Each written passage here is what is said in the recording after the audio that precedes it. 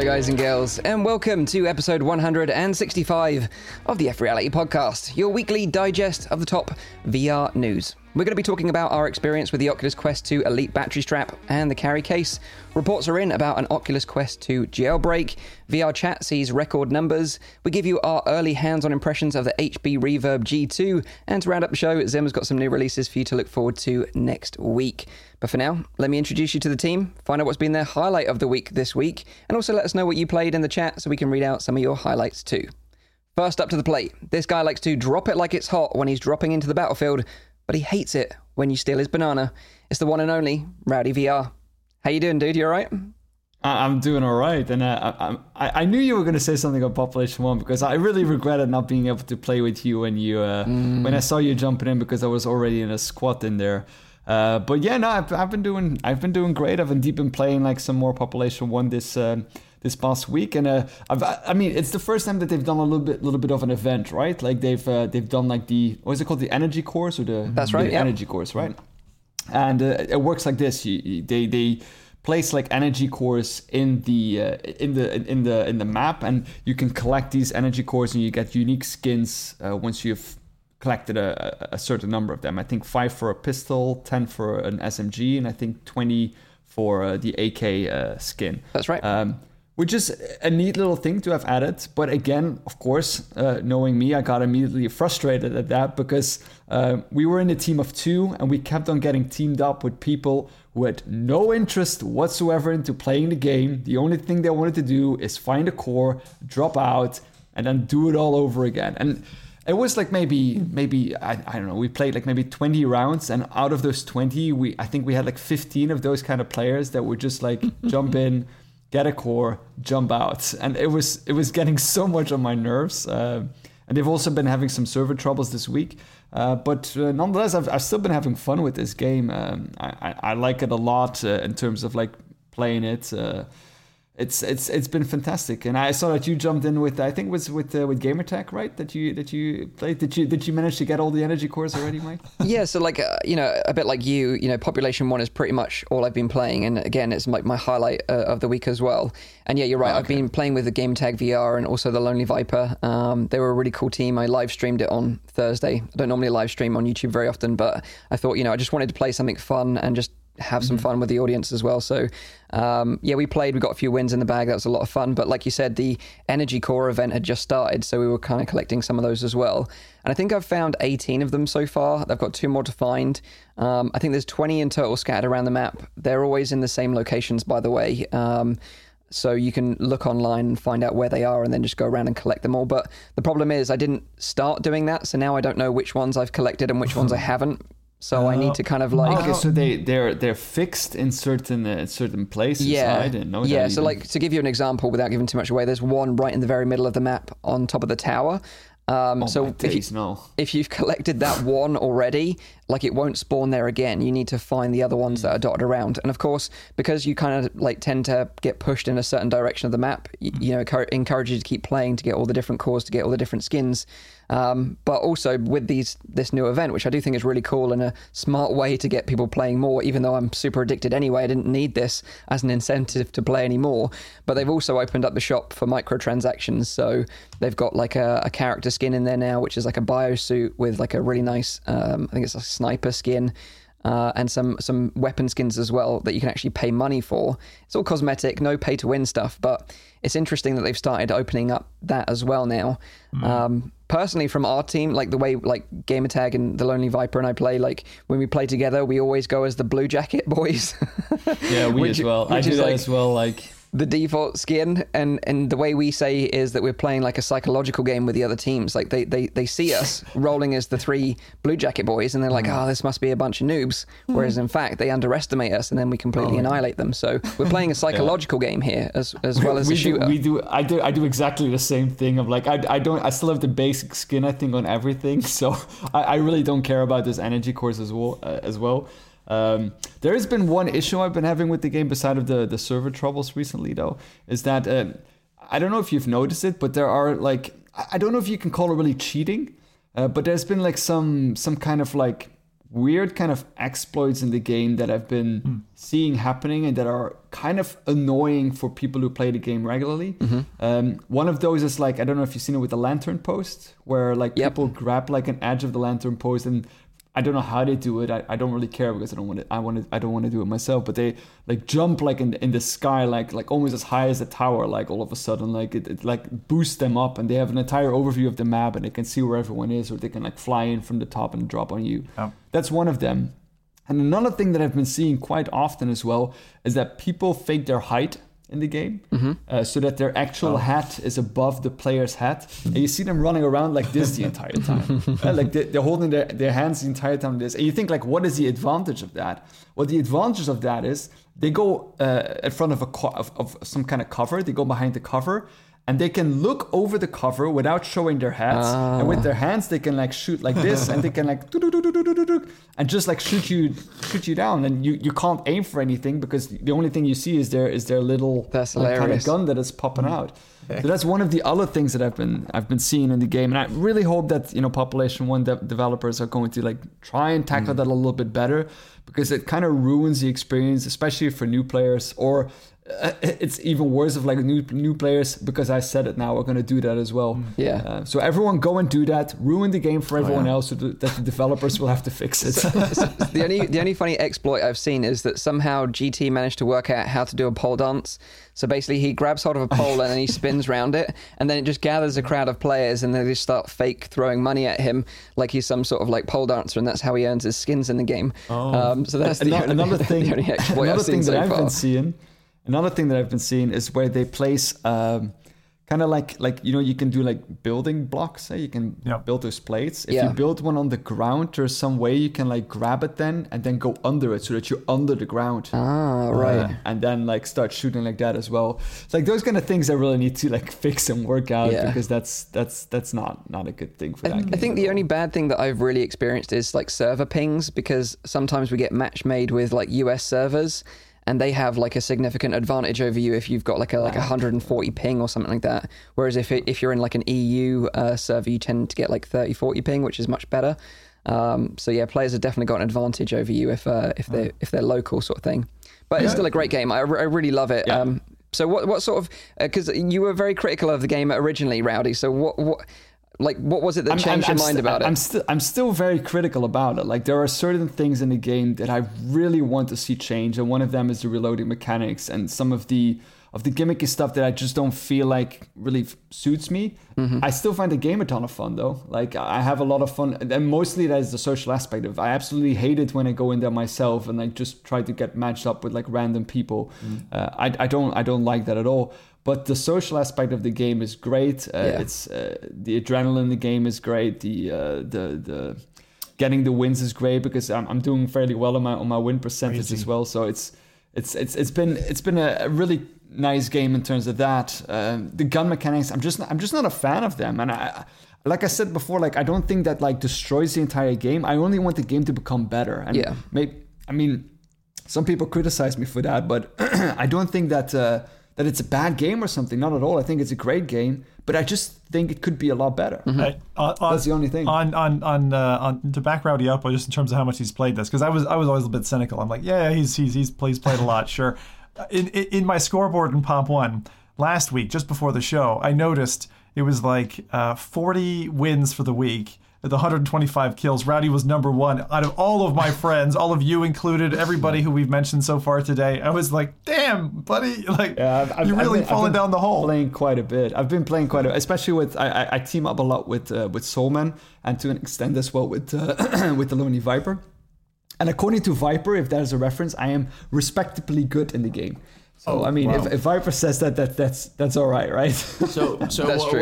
So what's the community like? Like, what kind of people do you bump into right now in the game? I've had good and bad experiences. Like, I've had people, I call them out on that as well, where they use like words that they shouldn't be using, or where they are just being plain out racist in the game as well. Like, I've had that, but you have that with these kind of social lobbies anyway. That's kind of like the disadvantages of doing this online, and maybe indeed like when like a bit more of control comes at that. I don't Can you report people at this moment? I don't think so, right? I don't think so. No, I haven't seen it. No. Unless you do it through through the official Oculus system, which I think you can do. Yeah, of course. So maybe something like that. If that like gets implemented, that would be a good thing in a certain way. But I've also had really good experiences with people that are very new to the game, and they're very. It's hilarious when you get, because I usually play in a team of 2, and then we need to find a third person to join us. So we go with whoever joins us and we often get then like linked up by players who just bought the game because they don't have any friends yet, and it's hilarious to see like they're very apologetic. So sorry guys, but this is only my second game. It's like, oh, don't worry, we'll get you through. The only thing is annoying is if people don't talk at all. Yeah, you get matched up with someone who's just, then you know that it's someone who's just gonna hunt for an energy core. That's the number one thing I wish in these social multiplayer games, that you could rate someone. Some years ago Xbox had a system where you could like rate up or rate down a player, and then it would affect the matchmaking. I wish there was a specific like VoIP talking, like this person coordinates. Like just some kind of a rating system for that, which you could say after a match and just give someone like this person communicates with other people. Because I think it would really change, because then you'd have people who don't care about talking with others matched with other people like that, and vice versa. And I would love to see that in a system. Like the problem usually is with because it's VR, like I think it's fine if some people don't talk, not to hunt down like some kind of like, energy core, but there are people that, they just want to play and they're not necessarily wanting to talk. But the problem is that usually in a 2D game, you can just chat and then also join up, even if some people just talk. But in VR, it's not like you can just grab your keyboard and quickly say something. So maybe they can use some emotes, or I don't know, like add something more to the folks who don't want to necessarily. I think the problem with that is just that it's a team of 3, and if nobody coordinates, okay, but if there are 2 people that want to coordinate and try to like work something out, because you can be very strategic in this game as well, especially because if you're playing with 2, you often need to be a bit more strategic in order to secure the win. And if you then have a third person who gives away your position, or gives away starts wandering off somewhere else, it can be fairly difficult in order to work that out.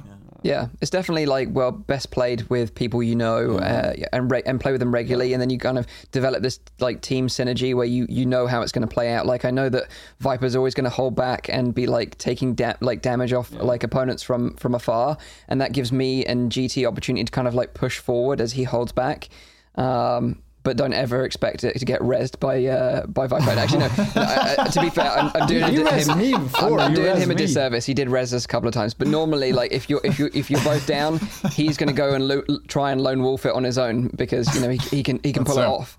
But yeah, it's an epic game. I'd highly recommend it, and I think the community is growing. The fact that it's cross-platform play, there's always a player base playing, and like you say, I really hope that Big Box keep pushing out these events to keep it fresh and interesting, and also like maybe spice up some of these mechanics. I would love to be able to throw GT a magazine for a weapon that he's holding, instead of having to go through a scroll menu and throw it on the floor. That's awkward. And also, I still don't get why, if you on the Oculus controllers, if you use the trigger button, it doesn't show your fingers moving. Like if you do, if you for example use the grip button, it will grip entirely, and if you use the trigger button, then it will point, which doesn't make sense in my kind of reasoning. If you want to point, you would use the grip button, and if you want to use this, you would have to push both buttons, right?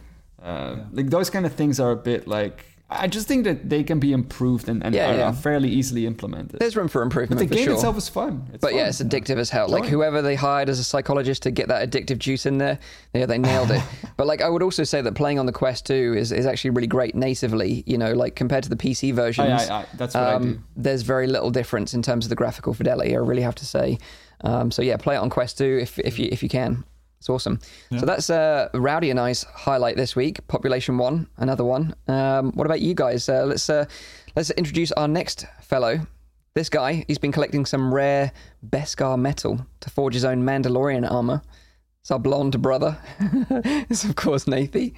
How you doing, dude? What's been your highlight this week? Mandalorian, yeah. It's amazing. I love that show. It's great. I love it too. Who does like a Baby Yoda, man? Like That's why I'm watching. I mean, yeah. You know what I think is so awesome about this show is that the actor who plays Mando can act through his helmet. I know what he's thinking. Well, he's just wearing a helmet. Yeah. But you just know what he's doing. So the way he moves or the way, I don't know, it's impressive if you can act with a helmet on without really seeing anything, right? It's weird.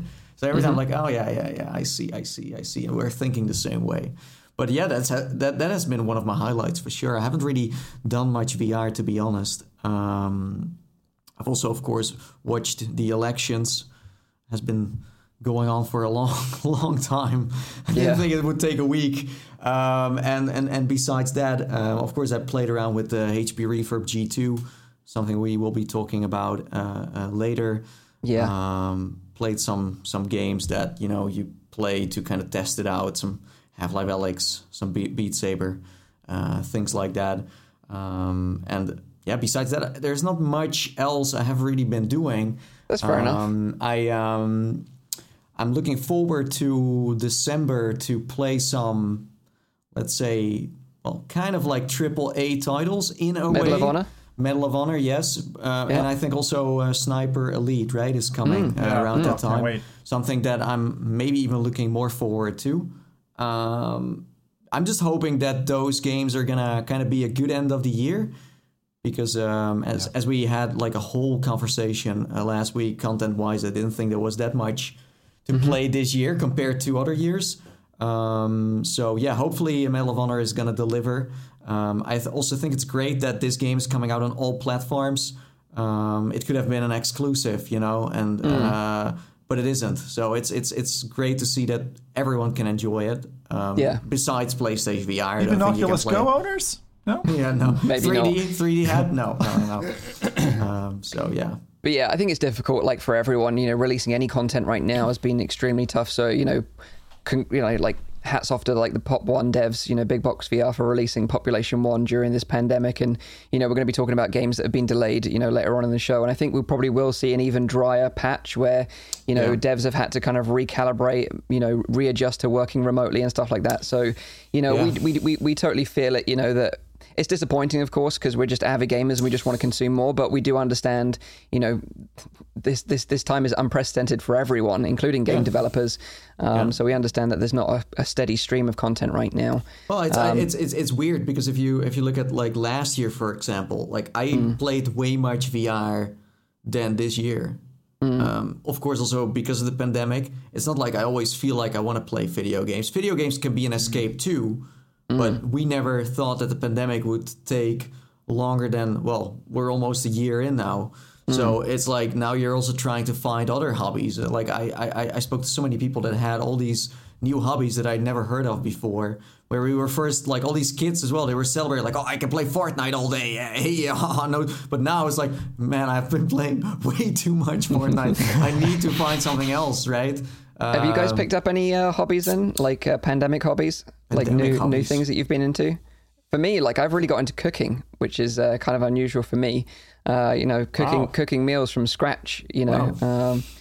That's actually a great skill to learn, I think, because I mean, if you can cook, like it's so much easier. Yeah, it's been great. Your life has just been so much easier. I've been eating very well. Like, I don't know if you can tell, but like I've put on a few COVID pounds, but at least it's good food. I've been cooking, so that's been nice. But what about you guys? You picked up any new skills? Selling. I've just been working and playing Population 1. Fair enough. Selling, you say, Zim? I'm one of those guys who I've got probably the first chassis, the first monitor, the first hard drive that I ever bought 20 years ago. You know what I mean? Like I hang on to my tech and I recycle it. But like more recently, it's like I gotta clear out. I gotta clear stuff out. So I've sold, I don't know, about 800-900 pounds worth of like VR equipment and stuff, various oddities, and I've got loads more. I just boxed up my Rift S because I'm like, and I didn't expect, a year later to be like literally boxing up a perfectly good, nearly brand new headset and be like, okay, time to go away, buddy. But the thing I hate most is having equipment that is like next gen equipment sitting doing nothing. I hate that. I think that's just like a sin. And so for someone who's so like into that fringe technology, I can't just the soul in me says it's not about the money at all. It's just about I can't let this sit here and do nothing. Yeah, that's it. That's understandable. Like I boxed up the Rift S and my original Quest just a couple of days ago actually, and putting the Rift S away, like you say, I was quite sad because like I know it didn't get much love, but I actually really liked that headset. You know, it was a good headset. But the Quest 2 is the one that kind of rules them all now. It's weird because like you're so into this whole VR thing, especially because it's your work as well. So it's like you have a hammer that you have been using for 2 years or so. Yeah, and then you put it. It's like, okay, I got a new hammer to your hand. I did the same with my Quest. I was like, okay, you just sit here, and I might pick you up one day, but it's gonna be rare. It's gonna be rare. But yes, also selling a headset isn't necessarily a bad thing. I feel like if you're like planning to sell your headset, then don't wait for too long because those things drop so quickly. Like I still had a Vive Pro laying around. Like no one wants it. No one wants it, and if they want it for like almost nothing. It's insane. So yeah, if you got something laying around, sell it and then buy something new in return. Or donate it. You know, if you've got a friend or a family member, maybe they live alone, give them a VR headset. Wow, you're opening up a whole new social aspect for them. True. Being stuck at home, so that'd be a nice thing to do. Yeah. But maybe I should introduce our final host this week. Next up, this guy loves Lycra, especially when it's in his favorite color. Chroma green, of course. It's the human Hypnotoad himself. It's the VR streamer, Zimtok 5. How are you doing? What's been your highlight this week, Tim? Oh, God, yeah. The old cyber suit, I broke that out again. I had, with new audience members coming in, you have to introduce them to certain things like that and my Skyrim helmet and stuff like that. So I've had some fun with my props, as a good streamer should. The highlight of my week has been not too far off the track of what we were just talking about, which is, I think I mentioned last time that I'd shipped my father the extra Quest 2 that I had. And he's not a gamer. He's pretty much as anti-gamer and pretty much technophobe as you can get. Like he gets frustrated at the second menu on a Nokia. You know what I mean? Like it's not good. And even when I was kind of getting very excited about the Quest 2, having had it for a couple of weeks, and he basically asked me the question like, is VR for me yet? And I said no, still it's just not there yet. And to my surprise, what's that? It's cool that he's interested in it, though. Well, this is the thing. That I mean, there's two sides to this. There's the gamer side of me who grew up with parents who were both pretty much like, game is gonna it's total waste of your time. Don't do that. And I've gotten a wife and so many good positive things out of gaming, and I love that. But it's always been a little bit like a disappointment for me that I don't have the wind in the sails from parental support and that. They're like, believe in your dreams and that kind of thing, but it's clearly not something that they're emphatic about. So getting to play like 11 and Racket Fury and a bit of Star Trek Bridge Crew with my dad just was a great way to like socially connect from afar. We're the kind of guys who, when I was growing up, I'd go into the front room, he'd be in front of the television, we'd just chat for like an hour, 2 hours. We'd be up late. We're both like non-sleepers. We would just be up till the hours talking. And this week has been just that. It's been playing until both of our Quest batteries have died. It's been returning to that. I remember when we were living in Alaska, we had a ping pong table there, and he used to teach me the tricks. And he had this great like backhand top spin smash or whatever, which he can pull off perfectly in VR. And he's just he's actually schooling me in it with his real life skills. And it's fantastic to experience that again, see him light up about it. We went into Bridge Crew and we were trying to figure out how to get a match going together and that. And then some drunken Scot jumps in and he starts showing my dad how to put the finger in the whole thing. I'm like, oh my God, this is like incredibly embarrassing. But these are moments that we're both going to remember, and now he's going into like the 360 stuff, like National Geographic, and like really getting into some of the more terrestrial apps. And I've just got, I don't know, this is probably one of the highlights of my VR career, just getting someone who I care about so much, and now emphatic about, the platform, and thinking about buying multiple headsets. It's crazy. It's like my world has been turned upside down. I don't know, but it's like, as I said to him, it's honestly a dream come true for me. And it's great seeing him excited about it. And it just shows that like VR isn't just for gamers. It's actually taking and virtualizing a fair chunk of like real life, and allows you to do that remotely. Where right now I can't get on a plane, I can't go to Cork and visit my parents, you know. So he's actually been like really enjoying it as well. Really enjoying it, yeah, he has. I mean, I think we both got frustrated yesterday because we spent an hour and a half realizing that Star Trek Bridge Crew on Quest, and this is a warning to anyone who's really keen on doing that, is broken. You can't. A few things are wrong with it. So first off, they pulled off the voice command servers about a year ago, so that's gone out of the game. But like we couldn't even in the first training mission get the ship to go into warp because there's some kind of a conflict in giving orders, and the app is just it's broken. And even the drunken Scott who joined us, who was clearly a Bridge Crew fanatic, was telling us how currently there's a patch problem where the Quest and any other headset you can't play together because you can't see what they're doing, and the whole system is broken. So it's an older game now. It was great when it first landed. It's sad that it's kind of a bit broken, and I would hope that Ubisoft would come in and kind of fix those things. But it doesn't taint the overall experience I've been having. I've just, I dropped my streams to the last like 4 days, and people must be like, where's Zim now? But I just, when like real life matters more than even your passion project. That's where I'm sat right now. And any night that he's like, let's go for this, I'll just stop my show and I'll go play with my dad. It's so great to otherwise, hear. If Bridge Crew doesn't work, just send them an invite to my Population 1 group, and then we'll drop. You can carry him, yeah. But it's funny, I also, my dad got a Quest 2 recently, and my brother did as well. So we've been meeting up in VR as well and sort of socializing that way, which is really great. Yeah. We should, like we said on the last week's show or the week before, we should all get our dads together and get them in a video. That would be hilarious. It'd be so cool. And the thing I was going to say is, and again, thank you again to VR Cauldron for mentioning it, but the same account multiplayer it works so great. I mean, we're going to do a session tomorrow, like with my daughter and wife and dad and me playing, not all on the same account, mind you, but like playing miniature golf together and walkabout mini golf, like those kinds of things. Like we can't go to a place right now. It's impossible, right? We can't get together in the same place and do that. This allows us to do it. Amazing. Nice. Yeah. So what about the chat, Nathan? Has the chat been up to anything interesting this week? Yes. So we have Dale, who played Final Assault and the new In-Depth Unchained update. Anyone knows what that update is? Yeah, it's a quality update, bringing it to like PC quality visuals, lighting, and stuff like that. So if you're into In-Depth, this is their maybe slightly late in the game, but quality patch for Quest 2. Nice. Okay. It's funny, if I think about that game, I just think about the fact that they first made that Mount Everest experience and then went for this. And it's like, how? Soulfire Studios. Then we have TTTV, who has been playing Beat Saber, Population 1, and some side quest stuff. And last but not least, we have Watto UK, who played just a bit of Assetto Corsa on Zim's Racing Sunday. Nice. And a bit of Gorn. I think Gorn is also still coming to the Quest at some point. I saw him hinting to it, but I don't know when that's gonna. Don't have a date.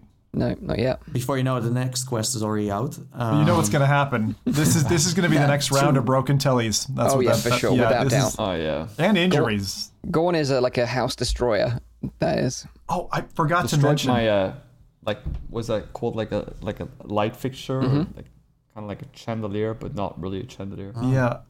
I was going to mention, I was so proud of my dad. He threw his controller across the room because I forgot to. Oculus are going to hate me because I'm the guy who was always in the booths, and I'd have someone come up to me and be like, "Zim, you got to wear the straps," and everyone knows I'm the barebacker of the group. Like I don't wear the straps. I just don't. I don't believe in it. And the same thing with phone cases and stuff.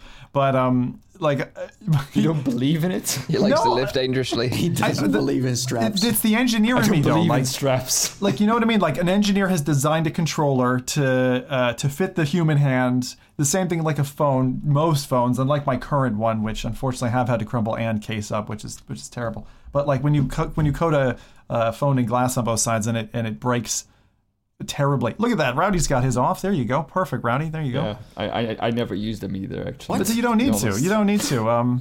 You don't need to. Come on, guys. We can't tell people to not use the straps. Let me shorten the story. I'm not saying don't use them. I'm definitely saying use them. definitely use them. But what I'm saying is my dad is one of those guys who drops stuff. Like he breaks stuff, he drops it. Like he needs, and I totally just skipped it in the intro because I'm like, I forgot, you know. And he tried to do one of those smashes across the table, and he chucked a controller across the room, and he couldn't find the battery door after it. So I was just very happy, very happy. This is a classic moment, as like, do as I say, not as I do. Exactly. Yeah. Be careful. You don't want to launch your controller at your TV and break like £1,000 TV or whatever. But you've it's got coming. on the wall. You know, Gorn is gonna hurt some. Yeah. It's gonna hurt some people. It's gonna hurt some equipment for sure. Be careful. Heat of the moment. Be careful. Right. Whilst we're on the subject of Quest 2 controllers and accessories, let's talk about the Elite battery strap. As this is something that arrived this week for me. I don't know when Nathan got his. Maybe last week as well. Yeah, last week. Yeah. Anyone else got the Elite battery strap here in the group? The battery strap, no. Okay. Best timing ever. So yeah, I actually bought one from an eBay reseller who had hiked up the price, by the way, because they were rare to get hold of anyway. When they first launched, they were in short supply. Most retailers were out of stock. But then recently they completely removed them from sale because the official Elite straps were breaking, which we talked about on a show, I think 2 weeks ago. Personally, I've not had any issues with the Elite battery strap or the Elite strap breaking, but obviously there has been numerous reports online, so enough for Oculus to take it seriously enough to remove them from sale. So yeah, this was a boxed one that I found on eBay. Hadn't been opened yet, so I just rolled the dice and bought it, and it's been fine so far. But if you didn't know, the Elite battery strap, it only comes bundled with the case, like the official Oculus Quest 2 case. It's the only way you can buy this thing, which is really cheeky, I think, in my opinion. You can buy the case separately, but you just can't buy the Elite battery head strap separately. So you have to buy it as a bundle, which works out about £120, same in US dollars. Although I think I paid £160 for mine on eBay. Ow. And how long does it last you then? Okay, so you're looking about sort of 4 to 5 hours in total playtime, which I think is pretty reasonable. That is with the Quest fully charged? Yeah. Or is that... Okay. Yeah, both fully charged. Like 4 to 5 hours is a pretty good indication of what you'll get. You know, like, and that's like playing like virtual desktop like straight for 5 hours. I think it's the question I have. Asking, yeah, go on, Brad. You first. Okay. The reason why I'm asking is because I talked about this battery pack that I had last week. So I've been playing. What I did was I fully charged this one this week, and I didn't like top it up, and I did the same thing with my Quest. So for the entire week, I had only this and my Quest, and I played at least for 10 hours using my Quest 2. And this thing is actually still at like about like 40%. Yeah. So it's been really great, and like just, I mean, if you don't want to spend money on like a battery strap, like getting a really decent power bank might actually be a better solution in case you don't want like the full paying for thing. Paying for that bloody case is the real thing, because like Mike, that's the part that I mean, when you do the math, it's just that case is expensive. And I think it's the weakest of the Oculus cases that I've seen so far. Like, I'm not a huge fan of it. Yeah, the it's one like thing an I do alien like, egg. Yeah, the one thing I do like about the case is the ability to kind of drop the controllers in. As long as you don't have the controllers, I've got them modded now, but like the ability to drop the controllers in is a lot easier interaction than it was on the Quest 1 official case, which was a snap-in. I preferred the old way. I felt like they were more secure that way. Yeah, but it takes you more time to in and out, right? Yeah, that's okay. That's okay. But I felt like, you know, they weren't going to rattle around and maybe scratch my lenses in the case. I don't know. I haven't really taken it out yet, but I certainly had more confidence, I feel, in the original one. But yeah, I prefer the material on the original one. Like I said, this one's like a huge kiwi. It's got like a kind of fluffy outside ostrich egg feel or something. It gets dirty very quickly for sure. No, I don't know. Like when I unboxed that case, I thought like this what is this for a crap ass case? I do not like it at all. It feels cheap. You're gonna destroy it. It's very easy. Also the old one is like they put like this layer in it, so this soft layer. It's just cheap. It feels cheap, just like everything else that they did with the Quest, with the straps, everything else. It's just like I wanted to just have the Elite strap. I don't want to but that case is like such a bad case. The number one thing I don't like, see, a case and a backpack are very similar in that they're designed to protect the contents. They're designed to be easy to use. And the number one thing I don't like about it is the fiddly feckin' zipper. This tiny little floss zipper. It is a floss zipper. It is literally 2 strings of like floss, and it is like if you have to tug it, and it's not just a clean zipper action, it can feck off. So anyway, I'm not and it's happy way with bigger. it. So the previous one was nice and compact. Yeah. This is not if they call this a carry/traveling case, it's bullshit. It's not. It's freaking huge, man. It's an egg. It's honestly comparing it. It's about 25% bigger than the original Quest 1 case. And I would say that if you were thinking, and like the way I think is, I'm going on a business trip. Okay, not in 2020, but I'm going on a business trip. It's going to take up the majority of my luggage case that goes overhead in the overhead locker. It's just. So that's the case. Yeah, here. And even a compartment for your batteries and stuff. That's also something that is super nice. This is the original one. This is the original one for the Quest 1. Huh? Yeah. But things were still expensive, by the way. Case aside, I do think the Elite battery strap is nice itself. I am enjoying it. Yeah. There's a couple of things that I like about it. So if you've not seen it, basically it's like an Elite strap, but where the ratchet dial is at the back, it's got a battery compartment which holds the battery. It's a little bit heavier, of course, because it's got the battery inside, and then you've got a little cable, USB-C cable going to the headset, which is keeping it sort of topped up with juice. To charge it, Can you maybe show it? I you can. Have it there? Yeah, maybe. At the back. At the back, you've got like a little USB-C port. I don't know if you can see that, if my camera's going to autofocus or not. But you basically plug that in to charge the strap and the headset at the same time. And then the headset will give you an green indication when both are fully charged. That was my main I like the question. Yeah, so it passes through the charge, trickling through. And have you noticed, it's probably early now, but which charges first? Like, does the headset charge up first, or the battery charge up first? I don't know. But they both, You don't get any indication on the strap itself, just on the headset. But the thing I did like, which I didn't necessarily hear of before, is actually in the Quest main menu, where you see your headset battery status indicator, you get another little one above it that shows you the status of the strap as well. So you know how much percentage you've got in your strap, how much percentage you've got in the headset, which I really like. I think that's a really nice little touch. That's great, yeah. One thing I don't necessarily like about it, and I think I'm probably going to be in a very small minority of people here that have this gripe, is that it doesn't have Oculus Link pass-through. So obviously this cable, this USB-C cable, is connected to the headset at all times. It would have been nice just to connect the link cable to the port at the back here of the strap for like link pass-through, but you have to like disconnect this one and use Oculus Link. Of course, it doesn't matter because it's charging the headset at the same time as you're using it anyway, so it kind of defeats the object of having a battery strap. But it's just one of those things that's just a bit of an annoyance for me. And what do you think is like the comfort level? Like if you compare this, for example, to the regular strap and to the Elite strap, is it like the original strap is like night and day for me? It's like the original strap is like watching one of those watermelon videos where people are like wrapping elastic bands around it, and my I feel like my head's gonna explode. But yeah, the Elite strap I really like, and this one I really like too. It's just the extra weight at the back acts as a nice counterweight. Yeah. Especially this part, right? Those two little things on those edge, like they like get ingrained in your skull.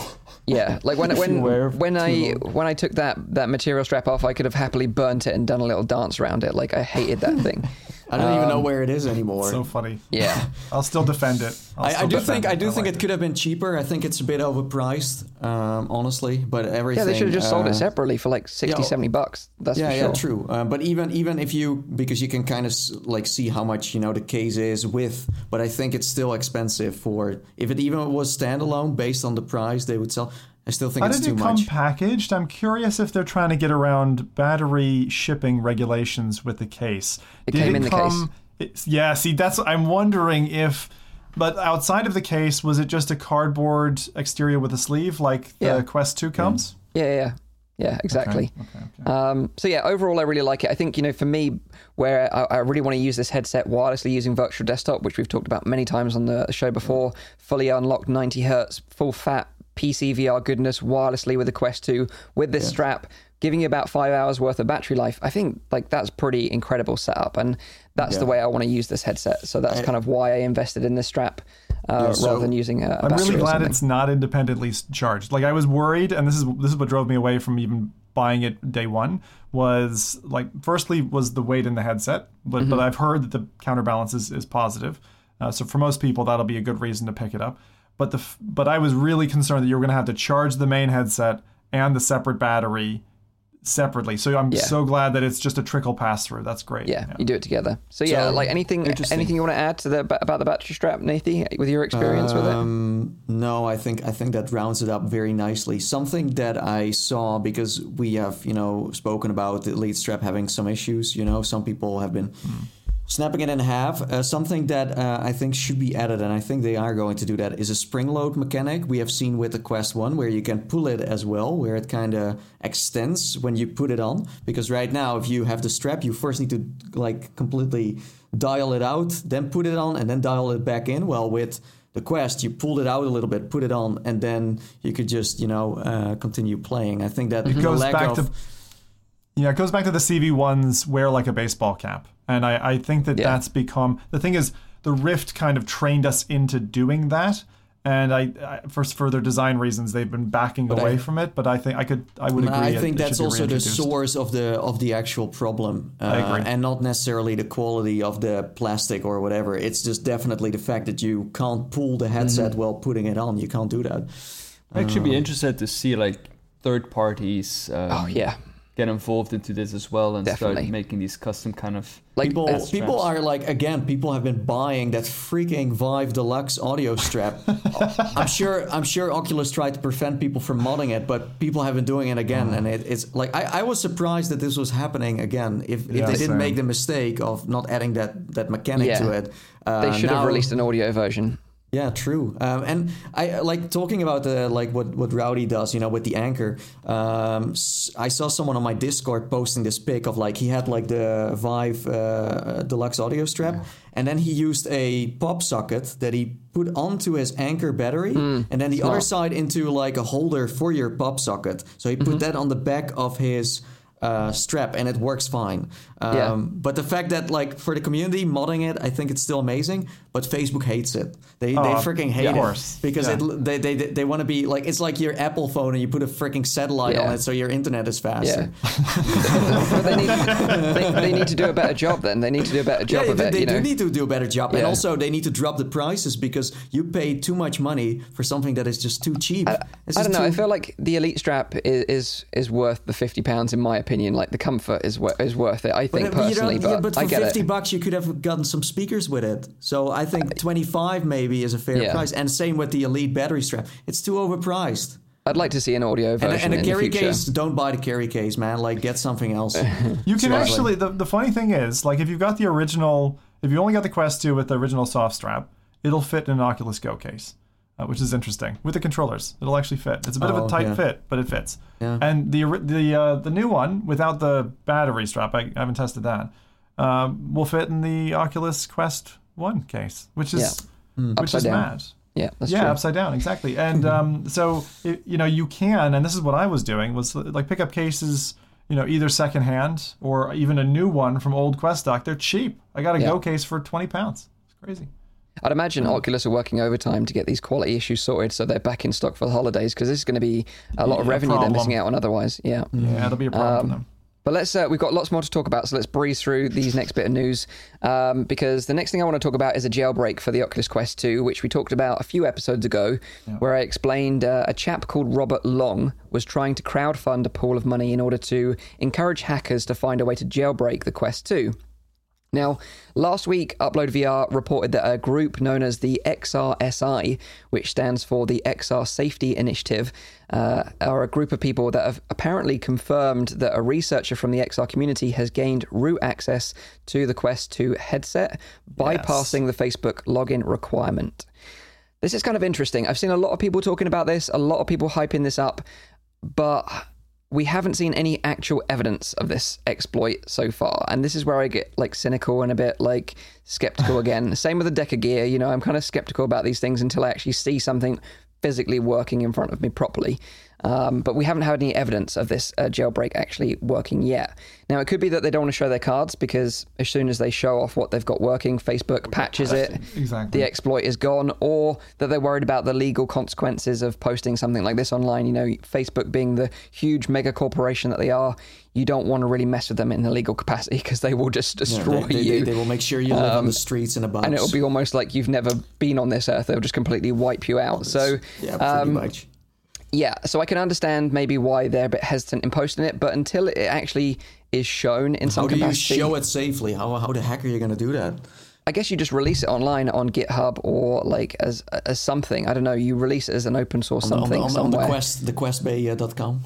Maybe, yeah. But the thing is as well, it got me thinking like, okay, let's say if you could bypass the Facebook requirement, which I think a lot of people out there would be happy with, because I think, from all the tech reviews that I've seen from like mainstream tech media is that they love the headset. They hate the requirement of the Facebook requirement. And I think, we kind of share the same thing. A lot of us kind of made our peace with it, if you know what I mean. It was annoying. We kind of thought, well, it's one of these things we have to deal with. Unless we just shut ourselves out of this new tech completely, we don't really have much choice. So we kind of made our peace with it and just dealt with it, and now we're in it. But some people don't want to do that, and I respect those people's decisions in that. But the thing is, if you bypass Facebook completely with this like jailbreak, for example, that kind of means that you lose access to the store. And the store is kind of one of the great things about the Oculus ecosystem. Whether you like it or not, they've got a great store. It's curated, but you get some high quality content on there, and would only really leave you with sideloading content as your only option. And I love SideQuest, don't get me wrong, and there is some amazing content on there. Pavlov, Hyperdash, some great examples, but that's not going to keep you going forever. And what if that the online functionality is kind of like neutered in a way by doing this? So I really wonder, is a jailbreak going to be useful in any meaningful way in the future? I don't know what you guys think about this. I think, well, first of all, I think it's good that people are able to jailbreak it for other reasons than getting access to, than bypassing the Facebook security system, because, it gives access to other things as well. Okay. But I don't think it's like a consumer-friendly option for like exactly the reasons you just outlined, is that you lose access to probably, the best virtual reality store that you have right now with like Oculus exclusive games. And as long as you have Oculus exclusive studios that are making these kind of games, it's probably from a consumer perspective not really beneficial in order to jailbreak your Oculus Quest, because you'll lose access to probably the best content on the platform. Mm-hmm. But then again, like, bypassing security and these kind of measures and bypassing the Oculus Facebook system does give access to doing other things. Like, for example, what are the kind of methods that they're using in terms of the technology that is in there that might give some insights into that, or, there are other advantages that I can think of, and these kind of exploits are being built up that maybe eventually they'll get access to an Oculus store as well. I don't think that is likely, but you never know. I just want to address something in the comments quickly, because Crash says, you lot here on F Reality are bound to say do not do it, as Oculus supports some of you, and that's completely rubbish. Like, we're completely impartial, believe it or not, whether you like it or not. Just to say how it is, we receive hardware for free and we get content for free, but like,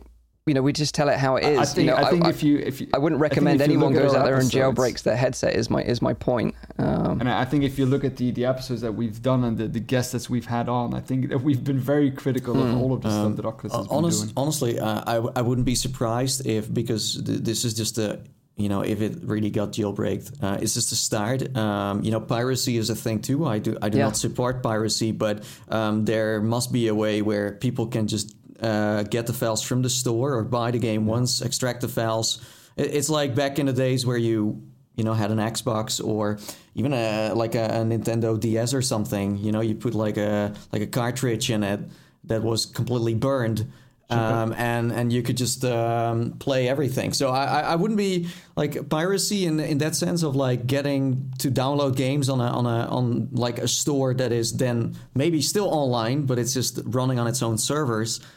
Is a possibility. It's gonna suck for developers, really but it's possible. I agree with that, Nathy. I think it's like, and it's actually like it's like a little bit of like a double-edged sword, right? Because at the same time, you don't want to condone piracy, but at the same time, piracy might be the reason why Facebook ultimately says, okay, we remove the entire Facebook login because we see too many. If the jailbreak is, for example, very easy, and you have some kind of shady store that is like providing you these kind of like, I mean, the developers of course are the dupe from that because they don't make any money. But it might be. It's you don't know. Well, look at history. That happened to Apple. That happened to all these other platforms. Did it stop them with their strategy? No. I really doubt that jailbroken devices is going to lead to a change in their strategy for Facebook login. I think so? I think the benefit of having tinkerers in the back door of a system is that you can end up with use cases that otherwise are blocked. Let's say Warehouse VR provider takes 20 quests and sets up and uses jailbroken devices to provide true Wild Wild West, Warehouse VR, which Oculus at the moment doesn't support through their APIs allowed to developers. Stuff like that really excites me. But on the flip side, and to the point that Nathy's making, it's very scary to think that someone goes in the back door and can severely damage developers, because we know what that chipping model looks like for the console market, which is, oh, hey guys, I've got 20 free games on this little chip. I just plug into the side of the headset. Boom, I've got all those. I don't have to pay for the, for the hard work that the developers have done. And then there's the hacking side, the cheating side in multiplayer games. I agree with that, but at the same time, if you look at like the entire piracy movement that you had in like the 90s and the years 2000, that led to the revolution of like the gaming market with the Steam platform, B, Netflix, Hulu, all of those like streaming platforms that all provide. It's about giving ease of access. Yeah, and people are willing to give up their privacy that. And that's the reason why I think that Facebook is indeed like, it's not going to disappear. On that streaming point, at the same time, I want to make a point here because I've just gone through. So I'm an old school guy when it comes to like my music, and I own my files, and then I convert CDs and MP3s and that kind of stuff. You're still on LimeWire? I'm not. No, I don't use LimeWire. Okay. But I don't subscribe to any streaming services, and I feel like I'm trying to get choked out at the moment of it. Like Google Play Music recently shut their service, and I'm like, why does my Android phone not have a default music player that can just play my MP3s? It's ridiculous that I have to go, and this is exactly what I'm kind of scared of. I agree with Rowdy's point saying that the digital evolution, that was going to happen with the internet, right? We were going to get to digital storefronts, Steam, and kind of digital content libraries. And the same thing was going to happen with music and video and all that kind of stuff and our games. But what I don't see is like, where's the benefit to that? Like, is it just the end user experience, like the ease of use? Is that what you're thinking? Yeah. Like, I think that's the main thing, the ease of use. But the problem that we're seeing now is that in order to see everything that you want to see, because all of these platforms have become so big, if you look at the music platforms, if you look at the video platforms, if you, for example, want to watch The Mandalorian and you want to watch Game of Thrones and you want to watch, The Punisher, you need like 3 different kind of streaming services. And what you see is that, again, you see a piracy movement coming out of that offer a solution that provides all of these 3 things together in just one platform, and you don't even have to pay for it. And it's just as easy. And that is becoming, and I think that is becoming a problem for creators, like people who are making these kind of series, actors, developers, whatever it is. Why. But at the same time, it's a problem in the industry, and it's a fundamental change that needs to happen there, allowing ease of access. People are willing to pay for that. People are not willing to pay 3-4 times for it for some one thing that they want to see. And I think that is the problem here. But yeah, I think bringing it back around to VR just quickly is the reason why.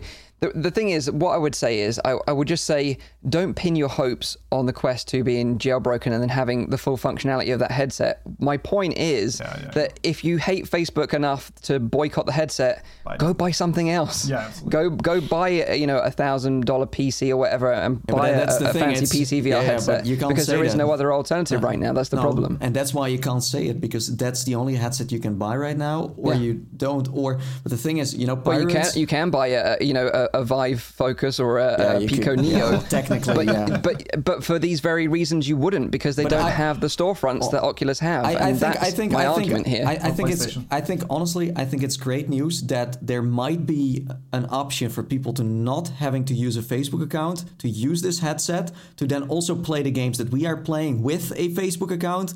But as I said, the fact that you don't need to pay anything for the content, that's definitely a problem. So on one side, this is awesome, because there's a big audience that wants to play with the Quest right now, wants to pay the money, and wants a pirated version, and wants to just enjoy it as much as we do, just not with us giving our data to Facebook. Have they mentioned anything about Steam, by the way, that you can still use Steam on a jailbroken device? No. I don't know. That would be a viable. That would actually be useful, right? If you could bypass Facebook on the Quest 2 and use it primarily as a PC VR headset, fine, I'm all down with it. But all I'm talking about is the standalone functionality. I don't think you're going to get the same functionality. Can I float an idea? Just taking us back into the 1990s for a second, right? So singular ownership, singular price. My wife floated an idea with me, which I thought was really interesting, and I just wanted to see what your opinions were of this.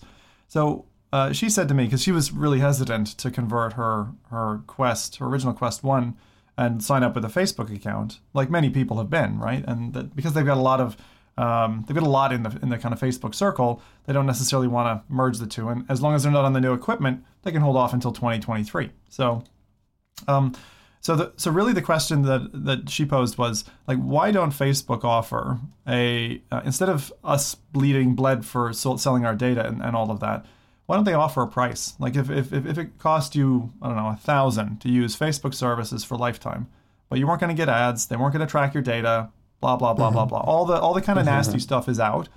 Like, would you be interested in that? Would you pay for that? And the same thing kind of extends here, which is if you could buy a Quest 2 for the full hardware price, that's not undercut by the fact that they're selling your data, connecting it to Facebook. You could buy a tetherless, like a region unlocked phone, for double the price, for $600, would you? Is it still a compelling sale at that double the price, for the hardware? And I think actually, I think there's people out there who would go for that. Is. Yeah, there probably is. But the problem is just that Facebook will never do that because that's not their business model. That's not their business model, no. That's the problem. But the amount of money that they could charge you is peanuts compared to the money they make of you. But again, I just kind of wanted to reiterate that we don't have any evidence that this jailbreak actually even exists at this point. But my point was that a lot of people are hyping this up as like the holy grail of like this is the Quest 2's future, when really I don't think it is, and I just think you should be aware of that. But obviously, as soon as we get more information and we see some actual evidence, then we'll keep you all updated on the show. I mean, if you do not like Facebook, then this is a great hate symbol to use. So of course it is. But piracy, it's interesting for sure. I'm very curious. I'm really hoping that this is actually true, and we're gonna see some options there for people who want to use Quest in a different way. Yeah. So that is some news about a supposedly jailbreak, but we'll get more information to you when we hear it. Next up, some news from our friends at VRChat, which was reported on by Road to VR this week. According to SteamDB, which tracks users in games and experiences on Steam, VRChat broke a new record for their concurrent users, reaching over 24,000 concurrent players last week. This is pretty cool. Originally, they saw a spike when, sort of VRChat went viral, with like Knuckles memes and all that kind of stuff. That it was like a similar sort of spike then, about 20,000, but now it's kind of like slowly built up over time, and now it's like almost a consistent level of 24,000 players playing, which is pretty amazing, really. I guess there's a lot of factors to consider here. You've got like YouTube channels like Josh Dub and the boys, they're using VRChat to create these like hilarious YouTube videos, which are extremely popular. You've also got like people on Twitch that are following people exploring VRChat, and people a lot enjoying that content as well. And of course, the big one, you've got the pandemic, where people just want to socialize with other people in a social environment, meet new friends, and sort of let off a bit of steam online, and I get that as well. So it seems that VRChat is really booming right now, and I think that's really great to see. We've had VR Pill on the show previously talking about VRChat and like virtual marketplaces and where VRChat might go in the future. So if you're interested, go and check out that previous interview with him.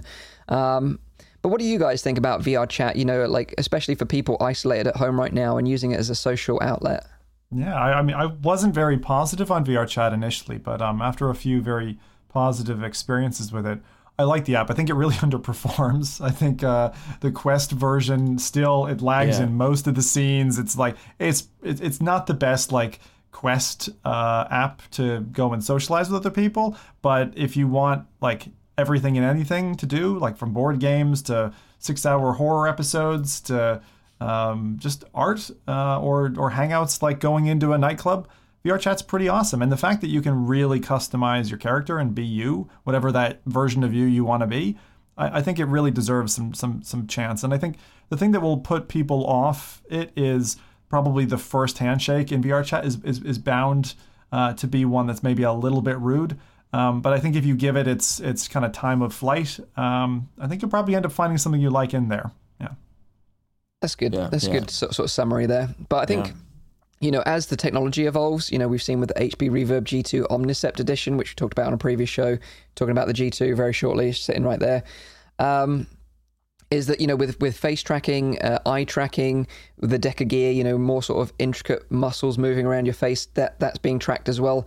I think when we get to that level, when people are doing full body tracking, facial tracking and everything, it's going to get super, super interesting. And I think that's when it's going to go even crazier, because people can really express themselves in greater ways than in VR, where you're kind of limited right now unless you want to spend a lot of money. Yeah, and I also think like VR chat doing so well, like the team behind it, like we had Bill on the show, and he said that they were already working remotely from the start, so they're super flexible in that sense. Because you could think like, oh, VR chat just works on itself, but there are people moderating it. There are people constantly make sure that the servers are up and running, that things get updated. I mean, a couple of months ago they had like a complete like UI update that is really nice. So yeah, it's like also the people behind it that are working hard. It's not only the YouTubers who are hyping it up and the Twitch people. Like I do think that the latest spike came from Among Us, because you can pretty much play Among Us in VR chat, and also Fall Guys. So VR chat has become, as you said, a place to meet, but it has also become a form of entertainment. It's almost like for some people it's a program that they use to make content with. It's a living meme as well. Yeah. I think that's it's a meme machine. VR chat is like literally the closest that I've found to going in. Like Altspace doesn't have that. A lot of the other social apps like VTime and all these other things, they don't have that kind of flavor. But this is like you step into a meme, and as long as you're prepared to step into a meme, it can be a bit violent or erotic at times. Then you're fine. You're going in loaded. But it's an exciting time, dude. Like it's the most ancient app of all apps that you can find. Like we have seen other apps trying to do the same, like Sensar and Janus VR, for example. But even Facebook themselves with Horizon, right? With Horizon, they try to, but VR chat seems to be like it's getting carried by the community, and that's something that is just making it so awesome. Yeah, and it's free. That's the most amazing thing about VR chat. It's still free. No microtransactions either. No. Where, for example, a Rec Room and those kind of apps, they have, of course, cosmetics, but still, there's the market, of course, that Bill talked about, but that's still something that the community came up with. Yeah.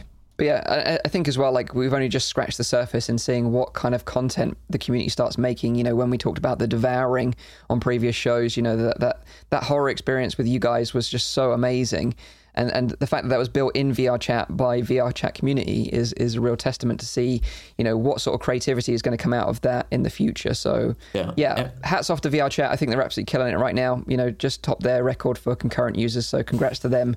And looking forward to see what happens in the future with it. And what's interesting too is that HTC is invested into VR chat. So this is also a win-win for them. Great. So that's some news about VR chat, a little update there. And the final bit of news this week comes from Vertigo Games, the developers of Arizona Sunshine, with an update of their latest zombie shooter in development called After the Fall, which is planned to come to Steam VR, Oculus Rift, and PSVR. Now, the game is set in a post-apocalyptic frozen LA where you're up against these kind of like snow zombies. They're kind of called zombies. They're called the Snow Breed. I played an early version of this game back at Gamescom last year. Nathan, you played this one as well at Gamescom? And you boys, E3. Yeah, we got to play it at their studio as well. We got to play at the studio, Vertigo. I thought it was, it had a lot of promise, being that kind of, and scratching that Left 4 Dead itch, because it's a 4-player online zombie shooter.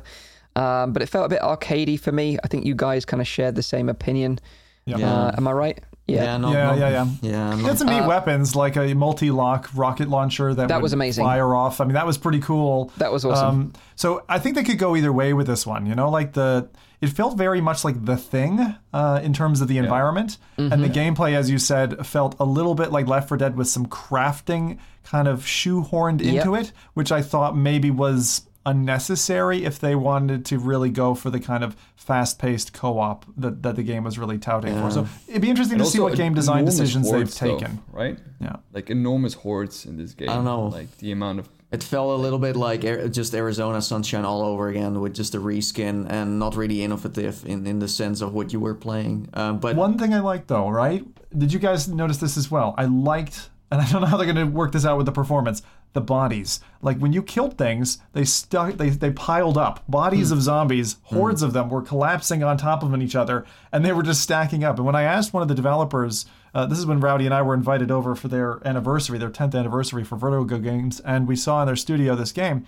I was like, how's that going to work? Because most games have a problem with performance. And like, oh yeah, we haven't really worked that out yet. It's like, okay, so if that makes it to the final cut, great. If they've managed to solve that, I want a zombie game where they don't have disappearing corpses. That sounds cool. I think what they want to do is they don't want to make the same mistake that The Walking Dead Onslaught made and make it too arcadey and too accessible, and certainly that's been some of our complaints with Population 1 as well, being far too arcadey in that sense. If they can make it a bit more gritty, you can share items, you can reload properly, add that sort of real tension. Because that was one of the things of playing Left 4 Dead, was that when someone was like healing up and wrapping a bandage around, they were vulnerable. Same with reloading, you were vulnerable. So you had to rely on your teammates and communicate effectively to work together and get through it. And I really hope that kind of tension translates into this game, because if it wants to be a Left 4 Dead clone, it really needs that tension in there as well. I don't think that's going to happen. I think the reason why it was, well, they said it themselves, delayed, was because of the pandemic, but it's also because the Oculus Quest 2 came around and they were like, oh dang it, we need to. So I don't think so. So, but maybe they want to go into a different kind of direction. But yeah, I don't know. I'm curious to see what they're going to do with it. I think it's good that it's in the oven for now. They're going to work on it a little bit longer, but yeah, they made Arizona Sunshine, and they're still selling it. They made DLCs upon a point where I'm like, maybe you should work on something new. So I don't know. You're not optimistic? No. That they're going to change up the mechanics? Okay. No. I've got a concern. I've got a concern to voice, which is Arizona Sunshine, for the majority of the game, is bright and inviting. Like the environment is inviting, and then you have like these downtrodden zombies coming at you as you're blasting. So aside from small sections of the game that are quite dark, it's relatively bright. Yeah, the mines of Moria. But I really do like I get a concern with certain types of games, and I think that if it's not like a horror game and you're expecting it to be a dark dungeon of something, like making it generally depressing environment can be quite heavy on you. True. And there's like it's the same thing that I think Alex fell victim to in 2020 is people need, when they're playing a game, sometimes to feel a little bit elevated, like whether that's in a bright surrounding or whatever, not necessarily be dragged down. So if they stay kind of dark and kind of a depressing environment. Well, yeah, I get your point, but I think with Alex, it may feel too heavy for them, Yeah, with Alex, they were able to balance it out with Russell because he offered like comedic relief. Yeah. What this game needs, it's very simple, because they're going for a co-op experience. As we said, that's very welcome because it's rare and we need something. And Vertigo is a big studio. They have a lot of money to pull off something, something decent. But what it needs is, okay, you play together. Don't make the same mistake as what they did with Stormland, where it's like you both have your own story basically, and you can't... Like you said with Population 1, where you throw a magazine, or we have a puzzle. Oh, you need to stand on that pendant. Oh, I need to stand on that one. Oh, now you need to turn this, but we need to time it together, blah, blah, blah, blah. So do something together, have puzzles in there. It's not only shooting zombies, or where someone needs to craft a gun, but then someone else needs to help to get that stuff and write it into the story, have some, you know what I mean. Yeah. But that's kind of what it needs. Yeah. Crisscross VR mechanics actually save the day. They basically explained in a tweet this week that they're going to have to push the game from this year to next year, early 2021, they said, to ensure the development team has sufficient time to deliver the experience that meets our vision. They said they want to make After the Fall the best and most gripping co-op VR FPS experience possible. However, with the COVID-19 outbreak and everything going on in the world, we are facing challenges that require more time to safely develop After the Fall and meet our high standards. Another reason why this could have been delayed is because they usually make these games also ready for arcades. They have their own arcade business. That's true. So they were like, okay, we could release it now, but there's no arcade to run it on. And if there is an arcade, of course, most people are not going. So I think they're just waiting it out and hopefully that will improve the game, as we said. I think it was kind of ready. When I played it, even at E3, I thought it was just an okay shooter, but hopefully they can now make it more, something unique, something different. Yeah, they also were recently acquired, actually, Vertigo Games. They were acquired by Koch Media, and it's spelled Koch for those interested. But the core development team remains intact. So, it's the same team that have been working on the game. They're going to continue working on the game from here on out. It's weird, I was watching a Dutch stream of Rocket League, and they were the freaking sponsor of this. Oh, really? Yeah, Koch Media. Yeah. No, it was like Vertigo, but yeah. Oh, Vertigo, right. Yeah, and then Vertigo, Arizona Sunshine came up and it's like, buy it now. I'm like, you're advertising on a Rocket League event where no one owns a headset. That's interesting. Yeah. And it's like, what the heck is this stuff? But it's a Dutch company and it was a Dutch tournament, but then still it's Rocket League, so why? Yeah. But like you said, even if they just delayed the game to bring it to Quest, I'm sure that'll work in their favor. Quest is where you want to develop a game right now. I'm sure they're going to do that. Yeah. The most eyeballs on your game for sure. Rowdy, what are your opinions on the game? Because I think you got to play it as well, right? At the party. Like, what are your memories of it? I'm curious.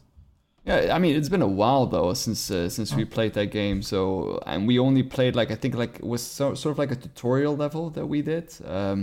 What I liked about it was the environment. I thought it was really cool to see that indeed like the Thing kind of environment that really reminded me of that as well, especially when you said it.